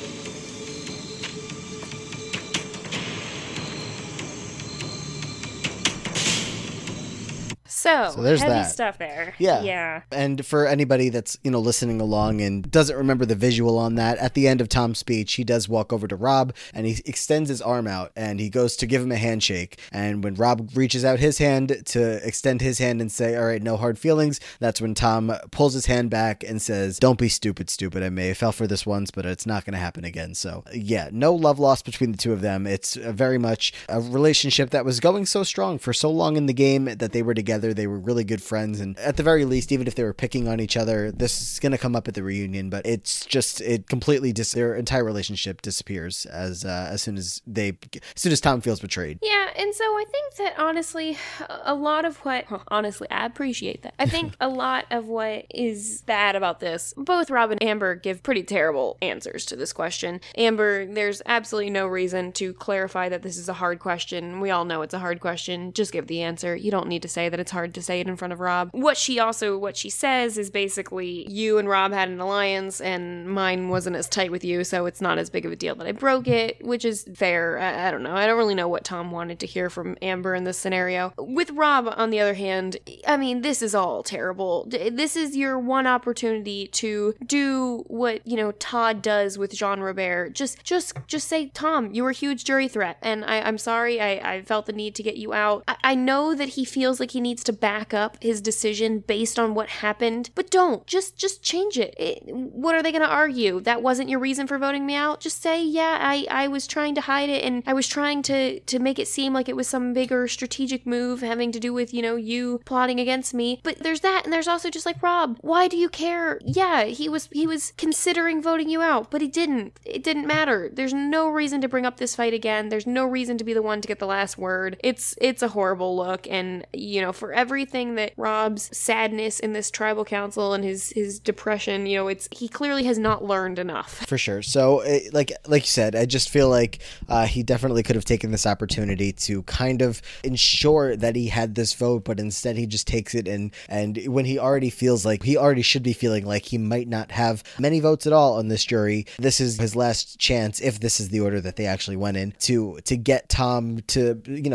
maybe apologize, maybe say like, I'm sorry. Like, it wasn't anything personal. I loved playing the game with you. This isn't anything like what he was saying, so I'm not surprised he didn't say anything like this, but it's, what he should have said. He should have been saying about how he just had to make it as a game move, but he phrases it as that this is your fault that this happened. And nobody wants to be on the jury hearing that I'm out of the game because it's my fault. Like, if you're going to put it in that way, you have to make it seem like just not directly as you did something wrong and that's why you're sitting there and why I'm sitting here, and just rub it in that way, because that's why Tom feels so upset about it. And, so there's all that with Rob, but I also don't like the way that Tom talks to Amber. I hate Amber's trying to get her words out. She's obviously a little nervous. She doesn't really know what to say here, which is not great for her, but like, he's just being very condescending towards her, and that's not fun, but whatever. It's not fun, but also I think that he's almost unlike Kathy. He is looking at her as a strategic player, and that someone who, if he wants to vote for them to give them $1 million, he wants to feel like they had some agency over their thoughts or answers in this game. Yeah, so that's the speech, the questions. I don't know if you had anything else from there. I mean, their final statements, I feel like they'll take too long to play, but Rob pretty much just talks about how he didn't expect this kind of reaction from them, but he apologizes. I think he apologizes to all of them for hurting anybody's feelings, but if he just hopes that they'll vote for him based on the game that he played. And do you remember what Amber says? I don't. I go back and forth between whether I think that these final tribal speeches should be, obviously final tribal is done so differently now anyway with the more open forum. I like that they had opening and closing statements. I don't think both are necessary. I think you could just have closing statements would be nice. But I don't think that Amber really changes too much about what she said throughout the whole tribal council. They stay pretty consistent all the way down. So not a whole lot is changed, I think, from the jury's opinions of anything that really came out of this. If anything, it just was a very big wake-up call for both of them that, wow, we thought that we were just playing the game and, doing what we were supposed to be doing out here, but we hurt pretty much everybody on the jury except for Rupert and Jenna, who just went out last, and obviously don't feel the same way, but everybody else is just very emotional, and I don't even know at this point if they had a great idea of which way it was going to go, because while people were upset with Rob, there did seem like there was a little bit of, especially with the Kathys out there, that maybe didn't have the most respect for Amber's game, but I don't know, I feel like Rob probably doesn't feel great about his chances at this point. I don't think that he does, and I think probably no one really seems super pro Amber either, and so I think that he was probably thinking that he didn't win, or that it was going to be really close. I mean, it is close either way. Seems like probably to him, he could probably pick out that he's got Jenna and Rupert's votes most likely, and then Kathy's really the only other person who seemed at all fond of him in any kind of way. So maybe Sheehan, is trying to set herself up like the swing vote. I think if you look at the game realistically, I still stand by that. I think Alicia should have been the swing vote. I think that while she didn't, because she didn't have a relationship pretty much at all with Amber, it seemed a lot more like she was kind of close to Rob, and then it does an anti-Rob vote here. I think she's the only other person I could have seen realistically swinging and deciding, you know what, he betrayed me, but it's not like we were best friends before the season. Or, I mean, yeah, I can see the argument for Alicia, but also Alicia and Amber did play in the same season together, so they do kind of have that connection where Alicia voting for Amber kind of feels like she's voting for her own season to be the winner of the All-Star season, so not totally surprised by that one. I think that Big Tom was definitely a vote that could have gone towards Rob if Rob had just played that a little bit better. Obviously, that Tom is very upset, but Tom is somebody who, all game long, Tom as a person, Tom as a player, is very easily manipulated, and you can convince him within minutes or seconds that whatever he's feeling is, whether you want to say he's feeling something that's not actually correct or not actually valid, or he could have very easily convinced him that he was apologetic for the way that it went down, and that he has no ill feelings towards him, and he's sorry that it happened, and that they couldn't keep their deal all the way to the end, but he loves him and respects him, and then maybe Tom takes that and goes to vote for Rob. But I think a lot of these votes were up in the air, and Rob just does not do a great job at this. I don't really see any scenario where Rob's gonna get Lex's vote, but I think Tom was his missed opportunity. I was speaking more so in terms of, given the performance they gave, I think that Alicia could have gone either way. I think given the performance Rob gave, I don't see a whole lot of scenarios where Tom's voting for him either. I think that was his big missed opportunity. He really needed to just suck up his pride and go for it. But so we're gonna get to the reunion part of the finale in a second, but there's really a lot more to talk about there other than just the vote, so I kind of want to just go through the vote real quick as is. We mentioned it throughout here, but Jenna, Rupert, and Kathy are the votes for Rob. Tom, Sheehan, Alicia, and Lex are the votes for Amber, and I do think Tom and Lex are definitely just anti-Rob votes. Alicia, like you mentioned, could be somewhat pro-Amber because they were on the same season, even though they were on different tribes. And then Sheehan, I think, is very definitely pro-Amber, even though I think she also was equally pro-Rob. She just, I think there was some of that was also kind of girl power and voting for the person who you thought was less likely to win, which I think is something that Sheehan kind of stands for. Mostly just evaluating their tribal council performances as a whole. I know that we talked all throughout about their gameplay as a whole and the areas in which Rob could have done better throughout the game, particularly with the Kathy, Lex, and Tom votes there, even to some extent Alicia. I think that in the final tribal council, if Rob had just apologized more, don't try to defend yourself and explain yourself, just apologize and say that you were competitive and wanted to win. And if you just come at it with that way, I think we're looking at a season where Rob could have definitely won the game. I don't really have a whole lot to nitpick with Amber's final tribal. I think Amber had done a lot better job in the last couple episodes of jury management, and I think that shows here, but she was just kind of, I'd probably give her a 6.5 out of 10, and I'd give Rob like a 3.5 out of 10. He does a actively bad job, and she does a passable job, but doesn't really tip the scale to grab any votes herself. I don't think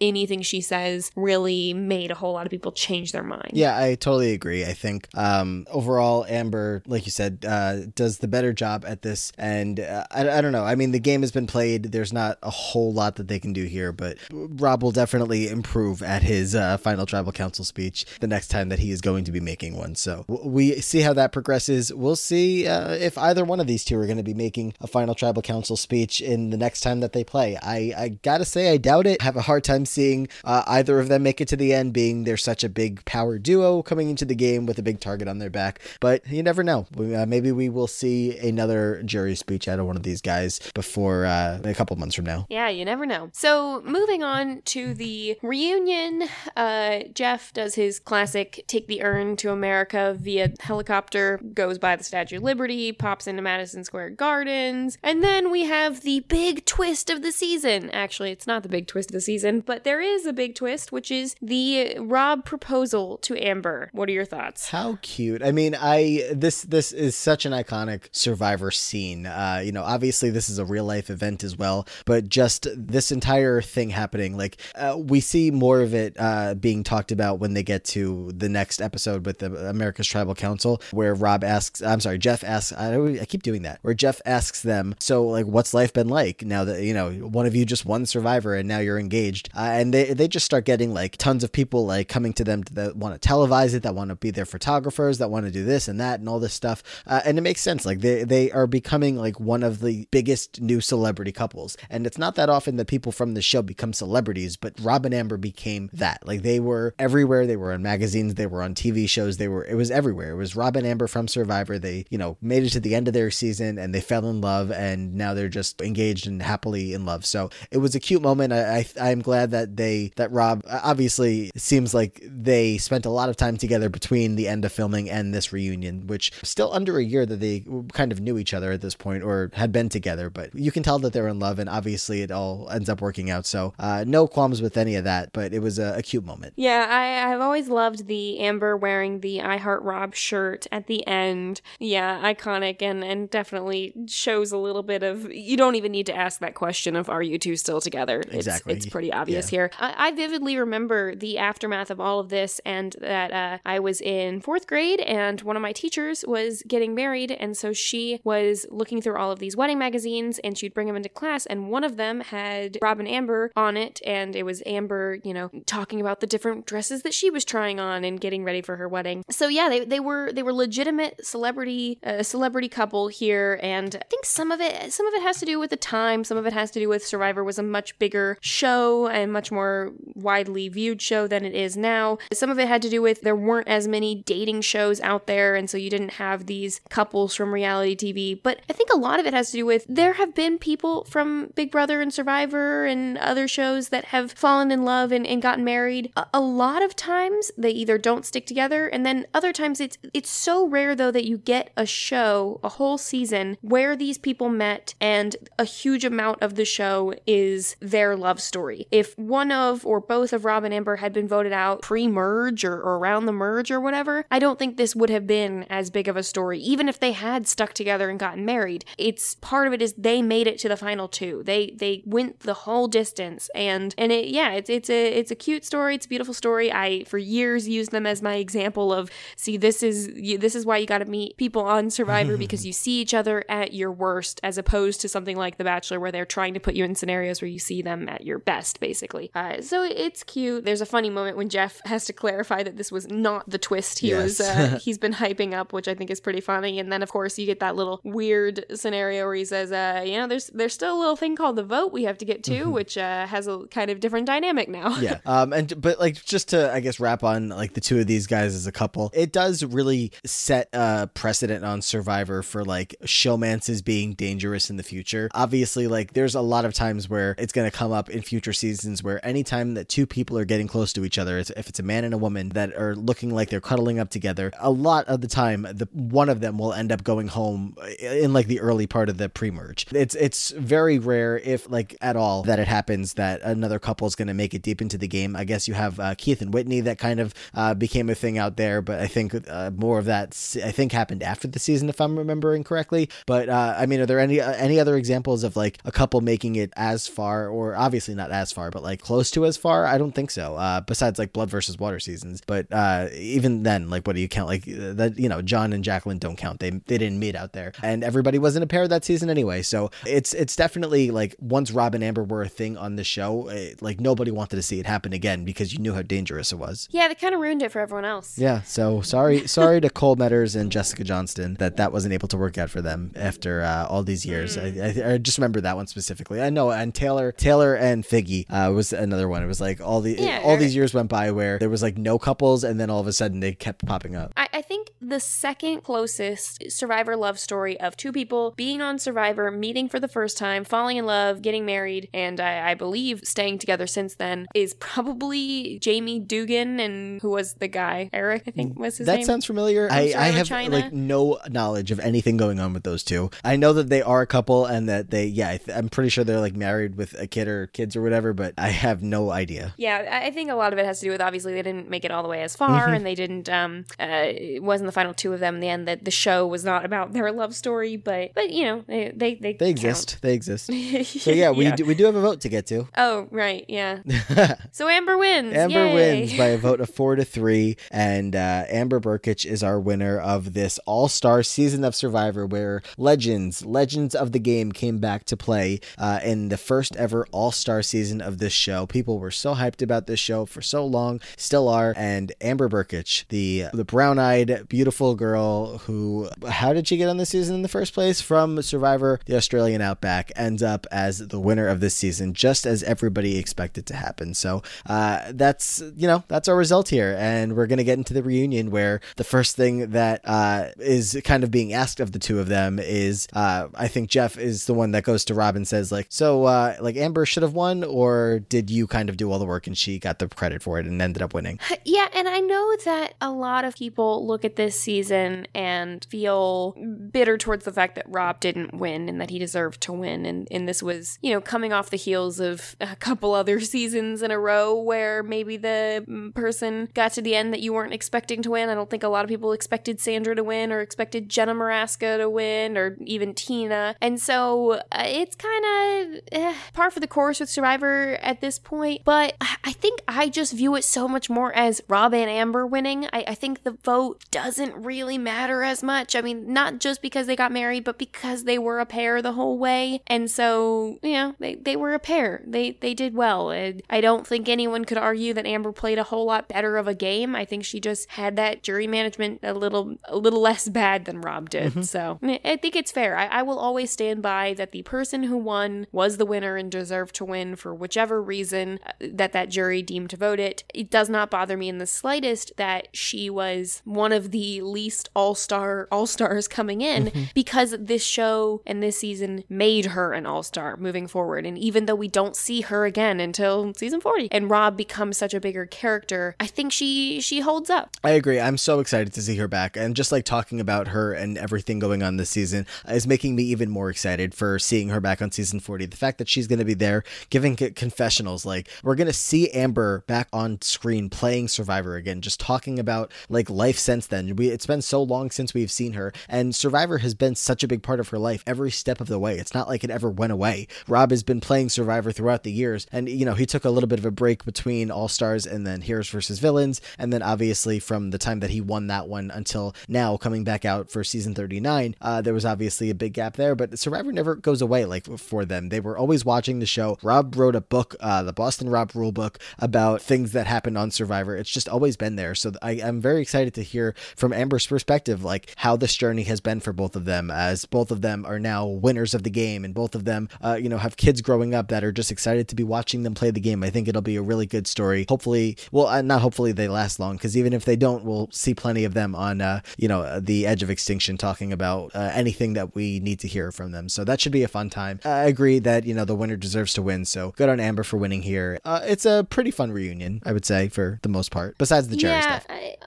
Yeah. So let's get into the reunion, and then we'll talk a little bit at the end more about season 40. But so the reunion. It was fine. It's there's a little bit of okay, let's look at that ring again, and let's talk about the game, and let's talk about Lex and stuff. So let's get out of the way some of the sort of less fun stuff. Yeah, there's obviously, I guess, like the number one thing that happened that wasn't so fun is tensions kind of building up throughout the reunion as they go on, and there's a couple of arguments that are going on, not arguments, but like Lex starts getting into it with the whole what was different between the Ethan and Colby thing versus the thing with Rob, and then Hatch jumps in, and just as all of this is going, eventually Jerry's gonna jump in, and she just this like line that's like I don't have it verbatim, but she's talking about how this whole thing is making me so sick. It's a show about entertainment, and it comes at a price, and that price is like our feelings, our emotions, and she's just getting super deep with it, everything, and the audience is just booing their faces off, and that's just the number one part of this, where it's just like, all right, this is getting ugly, and obviously, as we know, Jerry ends up leaving during a commercial break. This thing with Jerry is something that I actually always think happened in her first season and not this season, and I'm always surprised, even though I've seen this season so many times, I'm always surprised when I get to this reunion and go, oh, this is the season she leaves the reunion, because Jerry was the original female villain on Survivor, which is kind of funny when you actually watch her seasons and see that she's more sort of annoying than really villainous in the first two go-rounds. But yeah, I think that her point isn't taken well by the audience because they don't want to hear that these are real people, and they want to just look at the characters, and they say, you signed up for this show, you deserve whatever reaction you get, basically, which I also understand to some extent. But Jerry has a point, like we're here to make TV, but we are real people, and maybe like understand that our lives do blend into this show to some extent, and that's why there have been hard feelings. So it's hard to watch, and I feel really bad for Jerry that she has to deal with this, because it kind of proves her point. We are people here, and we're gonna be upset by the audience. Yeah, it's like it's rough to watch as they're getting so upset, like especially Jerry getting so upset about all this. But like this is something that is just, as time has gone on as a show, this has just become a concept that the audience does not understand. And I wish that I could say that it's gotten any better, but it hasn't. And I think a lot of that has to do with the audience being so young. There's so many fans that are in high school and middle school that watch the show, and now that social media has become a thing, like imagine Jerry playing in a modern season. Obviously there was internet, there was internet back then, but even in Heroes versus Villains, I'm sure she got a lot of messages that probably weren't the nicest, but I just can't even imagine like in today's climate, like just in today's world, playing with social media. I feel so bad for all of these players, the ones who just are completely innocent. Obviously there's players out there who are doing some pretty terrible things in the year 2019, deserve every single message that they might be getting, but there are players who are just playing the game, and somebody like an Angelina from 2 seasons ago probably did not, I know for a fact that she got some pretty hateful things sent to her throughout the season just because she was playing in a way that didn't make people happy happy or whatever it was. So it's rough that they've been dealing with this since the beginning, and there isn't really a solution that's popped up over time to make it any better for them. But I guess that comes with the territory. I guess that comes with playing the game. It just sucks. It does, and it's the biggest detractor for me when I think about how I would play the game on any of these reality shows, is just thinking about the fan reaction. So it's a bummer, but it exists, and it's part of the world. So yeah, so Jerry's booed off, and she ends up leaving. Rob and Tom seem to make amends some amount. I know that they're not really friends nowadays or anything. They'll take a picture together when they're at events, but that's about it. Very similar to Rob and Lex. Yeah. So Jeff just kind of says, like, are any chance of a reconciliation? And Tom's like, well, the game is the game, but I draw the line when you talk about my family. And obviously there was a lot of comments that Rob made about Bo when they were out there for the family visit. And Tom's like, you insult my family, like, that's not okay. And Jeff is like, well, Bo was brought into the game, so he did become part of the game. So does that have any, like, impact on any of this? And Tom's like, no, he's insulted my son and there's no reason to. And Tom even at one point says, like, he insulted my family because he ain't got one. I was like, what? Rob's got a family, and he just grew his family, like, by two now that him and Amber are engaged. So I don't know about that. I don't know if that's quite what he was going for. But, they go into a little bit about how was the name calling all in good fun, or was it, like, serious? And Rob says, well, from day one, Tom called me Pony. He said that you're my pony and I'm going to ride you to the end. And whether it was, him calling him dumbass was like a term of endearment or whatever it was, like, it did seem like it was a joking kind of way out there. And all of a sudden now they're taking it in the worst possible way. So everybody's upset and nobody's feeling great about it. But eventually Rob does apologize. He says, I'm sorry if I offended Bo, if I offended your family, I do apologize. He reaches out his hand, kind of the opposite of what happens at Tribal Council. He leaves his hand there. Tom doesn't grab it right away. Tom says it takes a big man to say he's wrong, but he needs to, like, get his entire words out before he can reach in to shake Rob's hand back. So Rob's sitting there for like a good 60 seconds awkwardly with his hand out across Jenna and Rupert with nothing happening. But they eventually do shake hands. And like you said, I don't really think this goes a long way in making them friends again, but I guess at least they were civil by the end of this. Yeah, this is something that's also always kind of awkward when you think about, like, the fact that Rob and Amber have this proposal and they win the game, and then they have to deal with some of this negative feelings. It's kind of a mixed bag of a day. I'm sure that they probably, after the reunion was over, were like, all right, well, that's done. Now time to go back to celebrating. But it is a little bit weird. Yeah. We also have at the very beginning of this, which we passed over a little bit, they do check in with what would happen if the vote was Rob versus Jenna. So Jeff asks the jury, so if Rob did decide to cut Amber and take Jenna here, who would have switched their vote? And Sheehan is the only one who raises her hand and says that she would have switched her vote. She would not have voted for Amber to win. Well, she would not have voted for Jenna to win. So Rob would have ended up winning that 4-3. Everybody else says that they would have kept their votes the same. So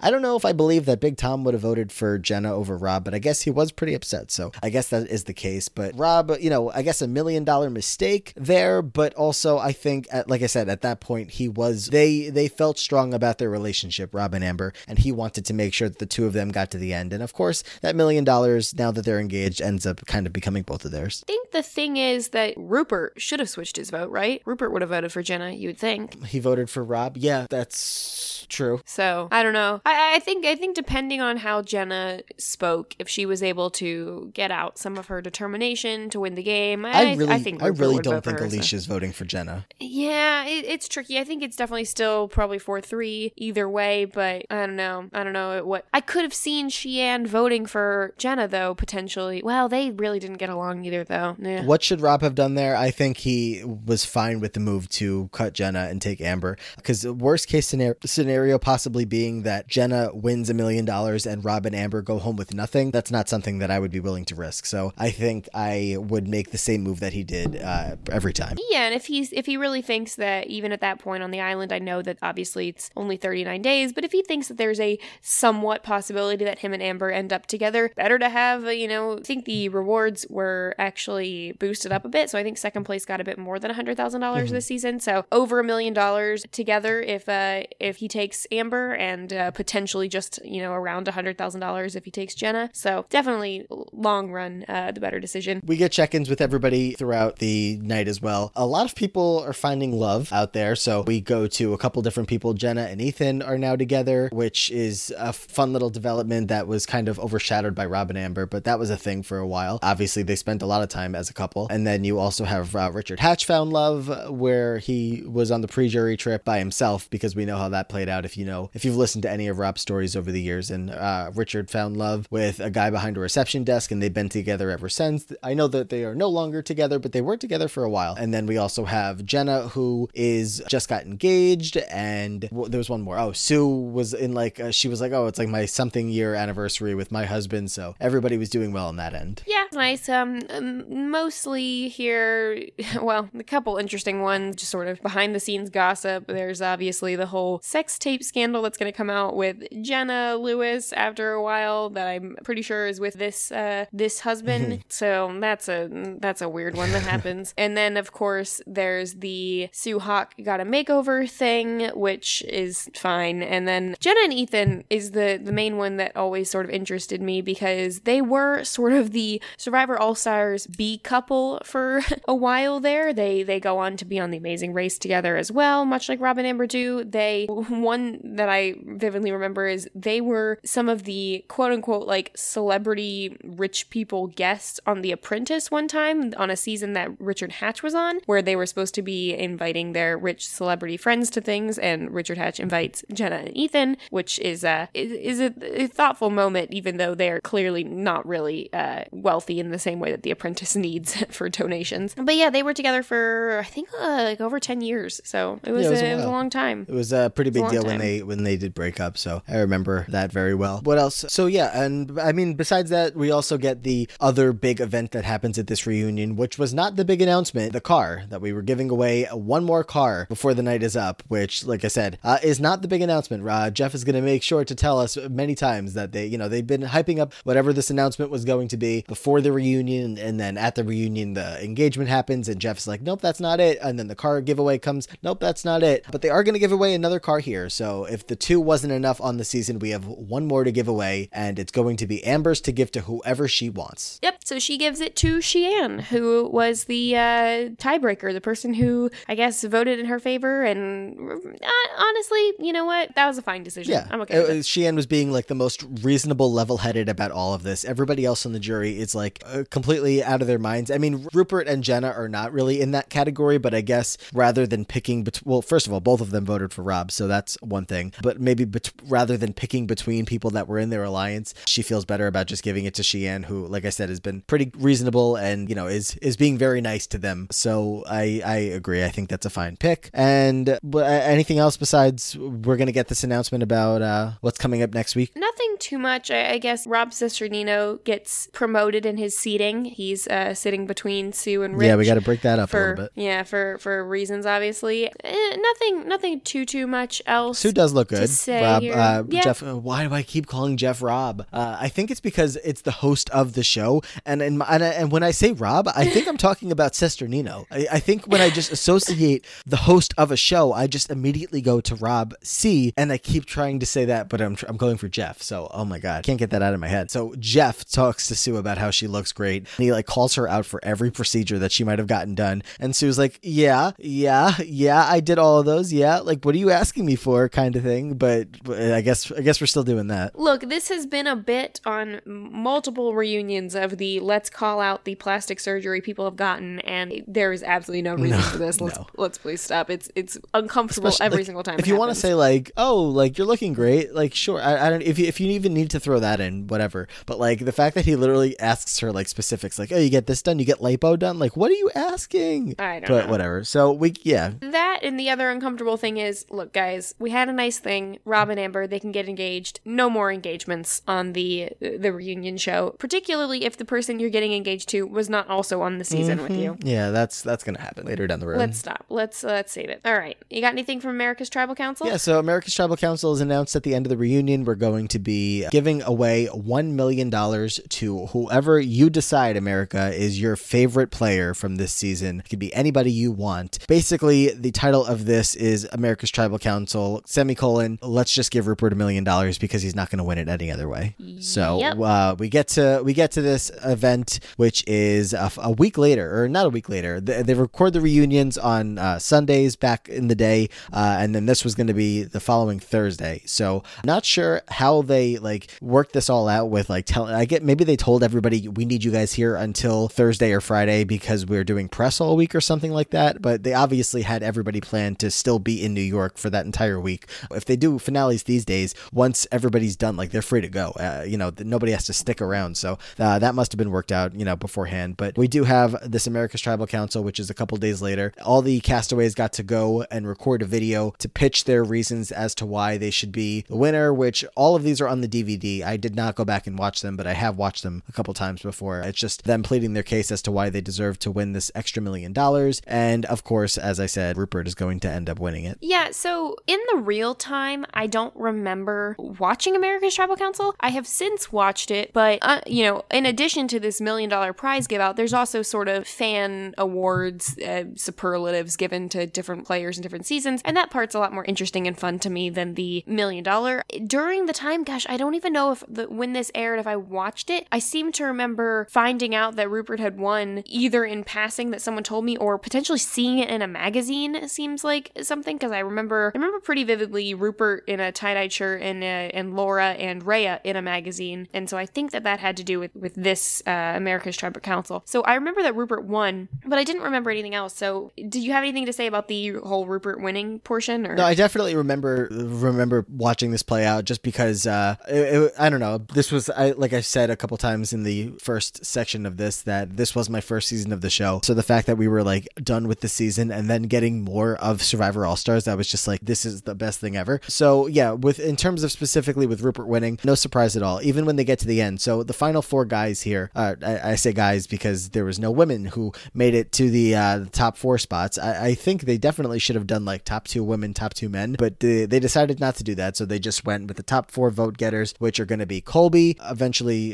they reveal it one by one. So it's Colby first, Big Tom second, Rupert third, and then Boston Rob is in the 4th spot. And Rob even says as soon as he gets picked, he's like, yeah, I mean, I know America loves Rupert a lot, so this is probably going to be him, but glad that they voted for me. I think they appreciated my game. So everybody and their mother knows that Rupert is going to be the winner here. So no surprise, but they're going to get him a check, and Laura Bonham is going to make her like 2nd or 3rd appearance by this point and get a nice big check to take home. Yeah, so a couple things. Colby, I don't know why he's in this top 4. The sexiest Survivor guy. Give me like anyone else besides Colby. He didn't do anything this season to deserve this. Although I don't know. I think Rob is the only one probably from this season to put him in this position. I think the other 3 people got put in this position much more because of their previous season runs. I think the Rupert Love in particular, if you objectively just look at these, seasons of Pearl Islands and All-Stars, even though Rupert makes it fall farther in All-Stars, he is a much bigger, more interesting, fun character in Pearl Islands. So I think that, especially that with those 2 seasons being back-to-back, I think the Rupert Love mostly came from that season. Yeah. So other things that are going on here are Jerry is actually here. She left the reunion, but she's back here for this special because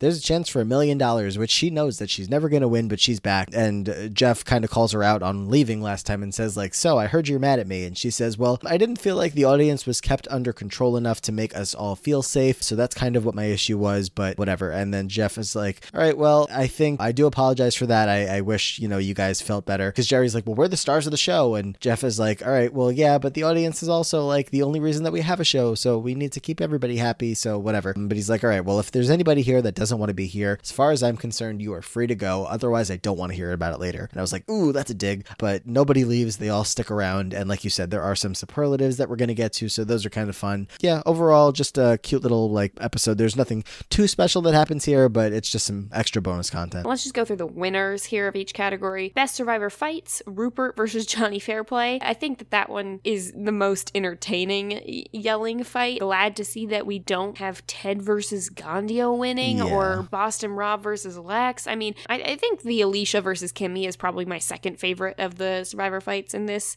grouping. So that's pretty good. I like the just sort of loud, completely just in-game yelling for kind of no reason. That's fun. Yeah. Sexiest Survivor Man, like you said, Colby Donaldson. Not really any surprises here. I guess Rob Zabatnik, a little bit out there. Props to Andrew Savage for being on this list. Hunter Ellis makes an appearance despite being voted out so early. Alex Bell. There was a lot of candidates for like, usually you would expect like 2 or 3 or 4 candidates for like a single category, but there were like 8 options for each thing. Yeah, it was a lot. Hottest Survivor Woman, who is the hot girl summer of 2004. Let's see. Heidi, Jenna, Colleen, Elizabeth, Jerry, Sarah Jones, Alicia, Aaron Collins. Wow, forgot about her. And Dara. Who wins? Amber Burkich. Mariano is the winner of the sexiest Survivor Woman. Yeah, I think that's fine. The gratuitous shots are something. Of this grouping, though, the sexiest Survivor Woman shot is gotta be that Dara showering scene. Yeah, and Jeff's gonna go to Rob and say, all right, Mariano, so what do you think about this? She just got the $1 million. She's the sexiest Survivor Woman, and she's yours. And Rob's like, yeah, you got that right there. She's mine. So yeah, bro-y moment between those two. Can't get enough of those. Well, can't get enough of them. Best Survivor Villain is gonna go to Johnny Fairplay. Shout out to Jerry for being the only female villain on this list. I appreciate the fact that Rob Sesternino is considered a villain, and so good for him for getting some shout outs there. Yeah, also later at one point, it might have been earlier, but they go to Rob about the hot women category, and Jeff says to him, so Rob, how important are hot women to playing Survivor? Because obviously he played in Amazon with the whole Heidi and Jenna thing, and Rob's like, oh, it's very important. Like, you need to have the hot women out there. Like, it's a very strange comment. And then Jeff's like, oh, well, you got yourself a much more attractive or something girlfriend than you would have gotten if you hadn't been on Survivor, right? Which is, I guess, the first Nicole Sesternino reference on Survivor, which I did not expect to hear after all these years of now knowing Rob and Nicole. It was very strange to go back and hear that. But yeah, the Nicole Palmieri at the time gets a reference on the show. Yeah, I had forgotten that she got a reference there. I think in my memory when I watched it, I don't know if I've rewatched this season since I have personally known Rob and Nicole. So that's kind of interesting. It was strange, yeah, I guess I never really put 2 and 2 together, but it's interesting. Hey, Nicole. Congrats, Nicole. You made it on the show. Yes. Yeah. And then most memorable moment for these, we have the Sue Hawk, Rats, and Snake speech, the Michael Skupin falling in the fire, Jenna and Heidi stripping naked for chocolate and peanut butter, Johnny Fairplay bringing a friend to visit to claim his grandma had died, and then Rupert stealing the shoes belonging to the Morgan tribe. This one, there is absolutely no reason why Rupert stealing the shoes is the most memorable moment. No. That's just incorrect. It's just, we gotta give Rupert every single word possible, so. Yeah, that's not true. Out of these, I would say the most legitimately memorable, the thing that if you asked most people, it was, it's the Fairplay. It's probably the Fairplay one. I would say that Skupin falling in the fire is a close second. I think a lot of people, if they don't even know Survivor and you mention, oh, what do you know about Survivor? They go, didn't someone fall in a fire and someone say their grandma died? I think those are probably the two big ones there. Maybe if it's a more recent person, they might mention Russell Hantz, but at this time, I think those are definitely the two. So at least they made the list. Yeah. And then you got your fan favorite winner, Rupert. So congrats, Rupert. Jeff's gonna sign the check on his back because that's, I guess, what we're doing. So Rupert's gonna get his check, and we're gonna close out the season of Survivor All-Stars for good. This is officially done, and now everybody can go back to their lives where Rob and Amber are going to go live happily ever after, and everybody else, not so much for all of them, but a lot of these people will be back. And like we said, there's 3 specifically on this cast that are going to be back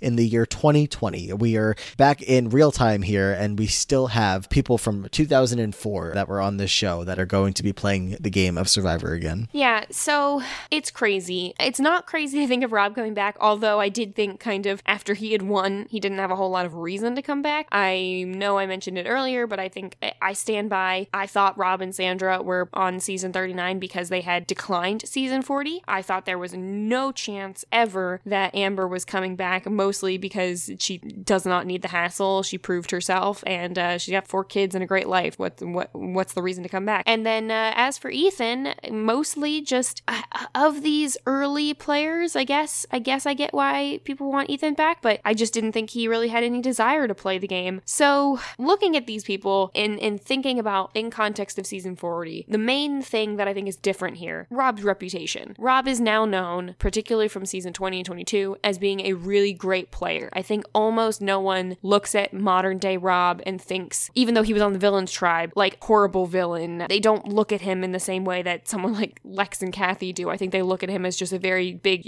strategic player and sort of godfather, but not a like mean person. I think most of that just has to do with age and time. Agreed, yeah. So there's that. And then looking at Ethan, do you have any thoughts on how Ethan is going to be able to play in a modern version of Survivor, since he is, I think the person coming back who has had the biggest gap potentially? Yeah, I feel like we might have talked about Ethan a little bit when he got voted out. Basically, the way that I feel about him is just that I don't know that he's going to be the most active player in season 40. I think he's probably watched throughout the years, but obviously he's been a little bit busy when he was over the years, as he's been battling cancer and just being involved in so many different charities and organizations. I'm not sure. He wasn't super involved in the community to the point where we were hearing from him on a regular basis. So I'm not too sure what his level of watching the show has been, or keeping involved with like talking to people that are out there from season to season. So I don't know who he knows out of anybody on this cast. I mean, obviously he knows Rob and Amber, but Rob and Amber have a lot more people to work with. And I can't believe I'm saying that in like a real, like Rob and Amber are like who they're going to be aligned with in a coming season of Survivor. It's so weird. Like coming out of my mouth, it just sounds so weird. Like they have Tyson and they have Sandra and they have all these friends that they've made over time. So I don't know if they're going to need Ethan, but if they do, I'm sure he's there because he has nobody else that seems like a obvious grouping for him to work with. So this is so weird that it's going to be happening again, but I'm excited to see what Ethan does. Even if it's not like the most exciting game, I think it'll be fun to just see him out there. At the very least, I hope that he tries to play the game. The biggest thing I don't want is Colby Heroes versus Villains Part 2 with just someone who is so out of touch and says that they don't know anyone and doesn't seem to really be trying as much. So, low bar, but if he can do better than Colby, I will be super impressed. Not necessarily placement-wise, but just gameplay-wise. Plus, Colby just wasn't having any fun. Ethan is like kind of in this position where he has like almost like a new lease on life after overcoming everything he has overcome. So I feel like now he's getting his opportunity to go back to the game that started all of this for him and kind of gave him a platform to be able to do so many good things. So I think either way, he'll definitely get something out of it. And then in terms of Amber, I think the main thing that I would love to see from her is I would love to see what her connections are. Not her and Rob, but just her connections. I hope that we get some chance to see Amber thrive and play the game outside of just her and Rob, and see her skills. I'm really curious to see what we're going to get there. I don't know if they're going to put Rob and Amber on the same tribe or what, but that's something that I'm very curious to see how it's going to go. I'm just so excited, like just for everything season 40. It's like it's been coming for so long and it's getting so close. This season is about to end. If anybody, I don't think that you're going to be listening to this anytime super soon, but we're recording this in real time right before the season 39 finale. So we're about to get a preview for the first time of season 40 in a couple of days, and very excited for that and just for the whole season. So yeah, it was a lot of fun to go look back on this season, since both of us are such big fans, maybe the only fans of Survivor All-Stars out there. But I had a great time going through all of it, watching Rob, Amber, Ethan's games in preparation for what's coming up, and just to get a chance to look back and talk about everything that happened and finally just get our thoughts out, even if only like one person is going to listen to it. I feel like it was very good for both of us to be able to do this. Yeah, I always enjoy watching Survivor All-Stars, even in my family in general, even though a lot of my family members are a little bit more on the casual side of Survivor viewers. I had been watching episodes 9 through 14 last week, and my sister was around, and I know when she left and went home, she opened up her CBS All Access, which I think she's using my account, but she just started playing the next episode, and she ended up watching these last 2 episodes as well, and just kept commenting about how much she loves Survivor All-Stars and how much it's one of her favorite seasons as well. So I think there are probably some fans out there, I hope, and even if there are some haters, I hope you enjoyed listening to this just to get some different perspective. It's always good to branch out and hear what other people have to think. Absolutely. So thanks for listening, everybody. Yeah, thank you so much for joining us. I hope you enjoyed this look back as much as we did. Feel free to leave any questions, comments, or feedback on our website, KowskiCast.com. It's Cal with K. Or on our Twitters, KowskiCast. Or you can check me out at Frail Mary, and you can follow Matt online at Matt Ligori for anything going on with that. Hopefully, you're looking forward to season 40 as much as we are, and it's gonna be a ride. So thank you for listening to this, and that's all.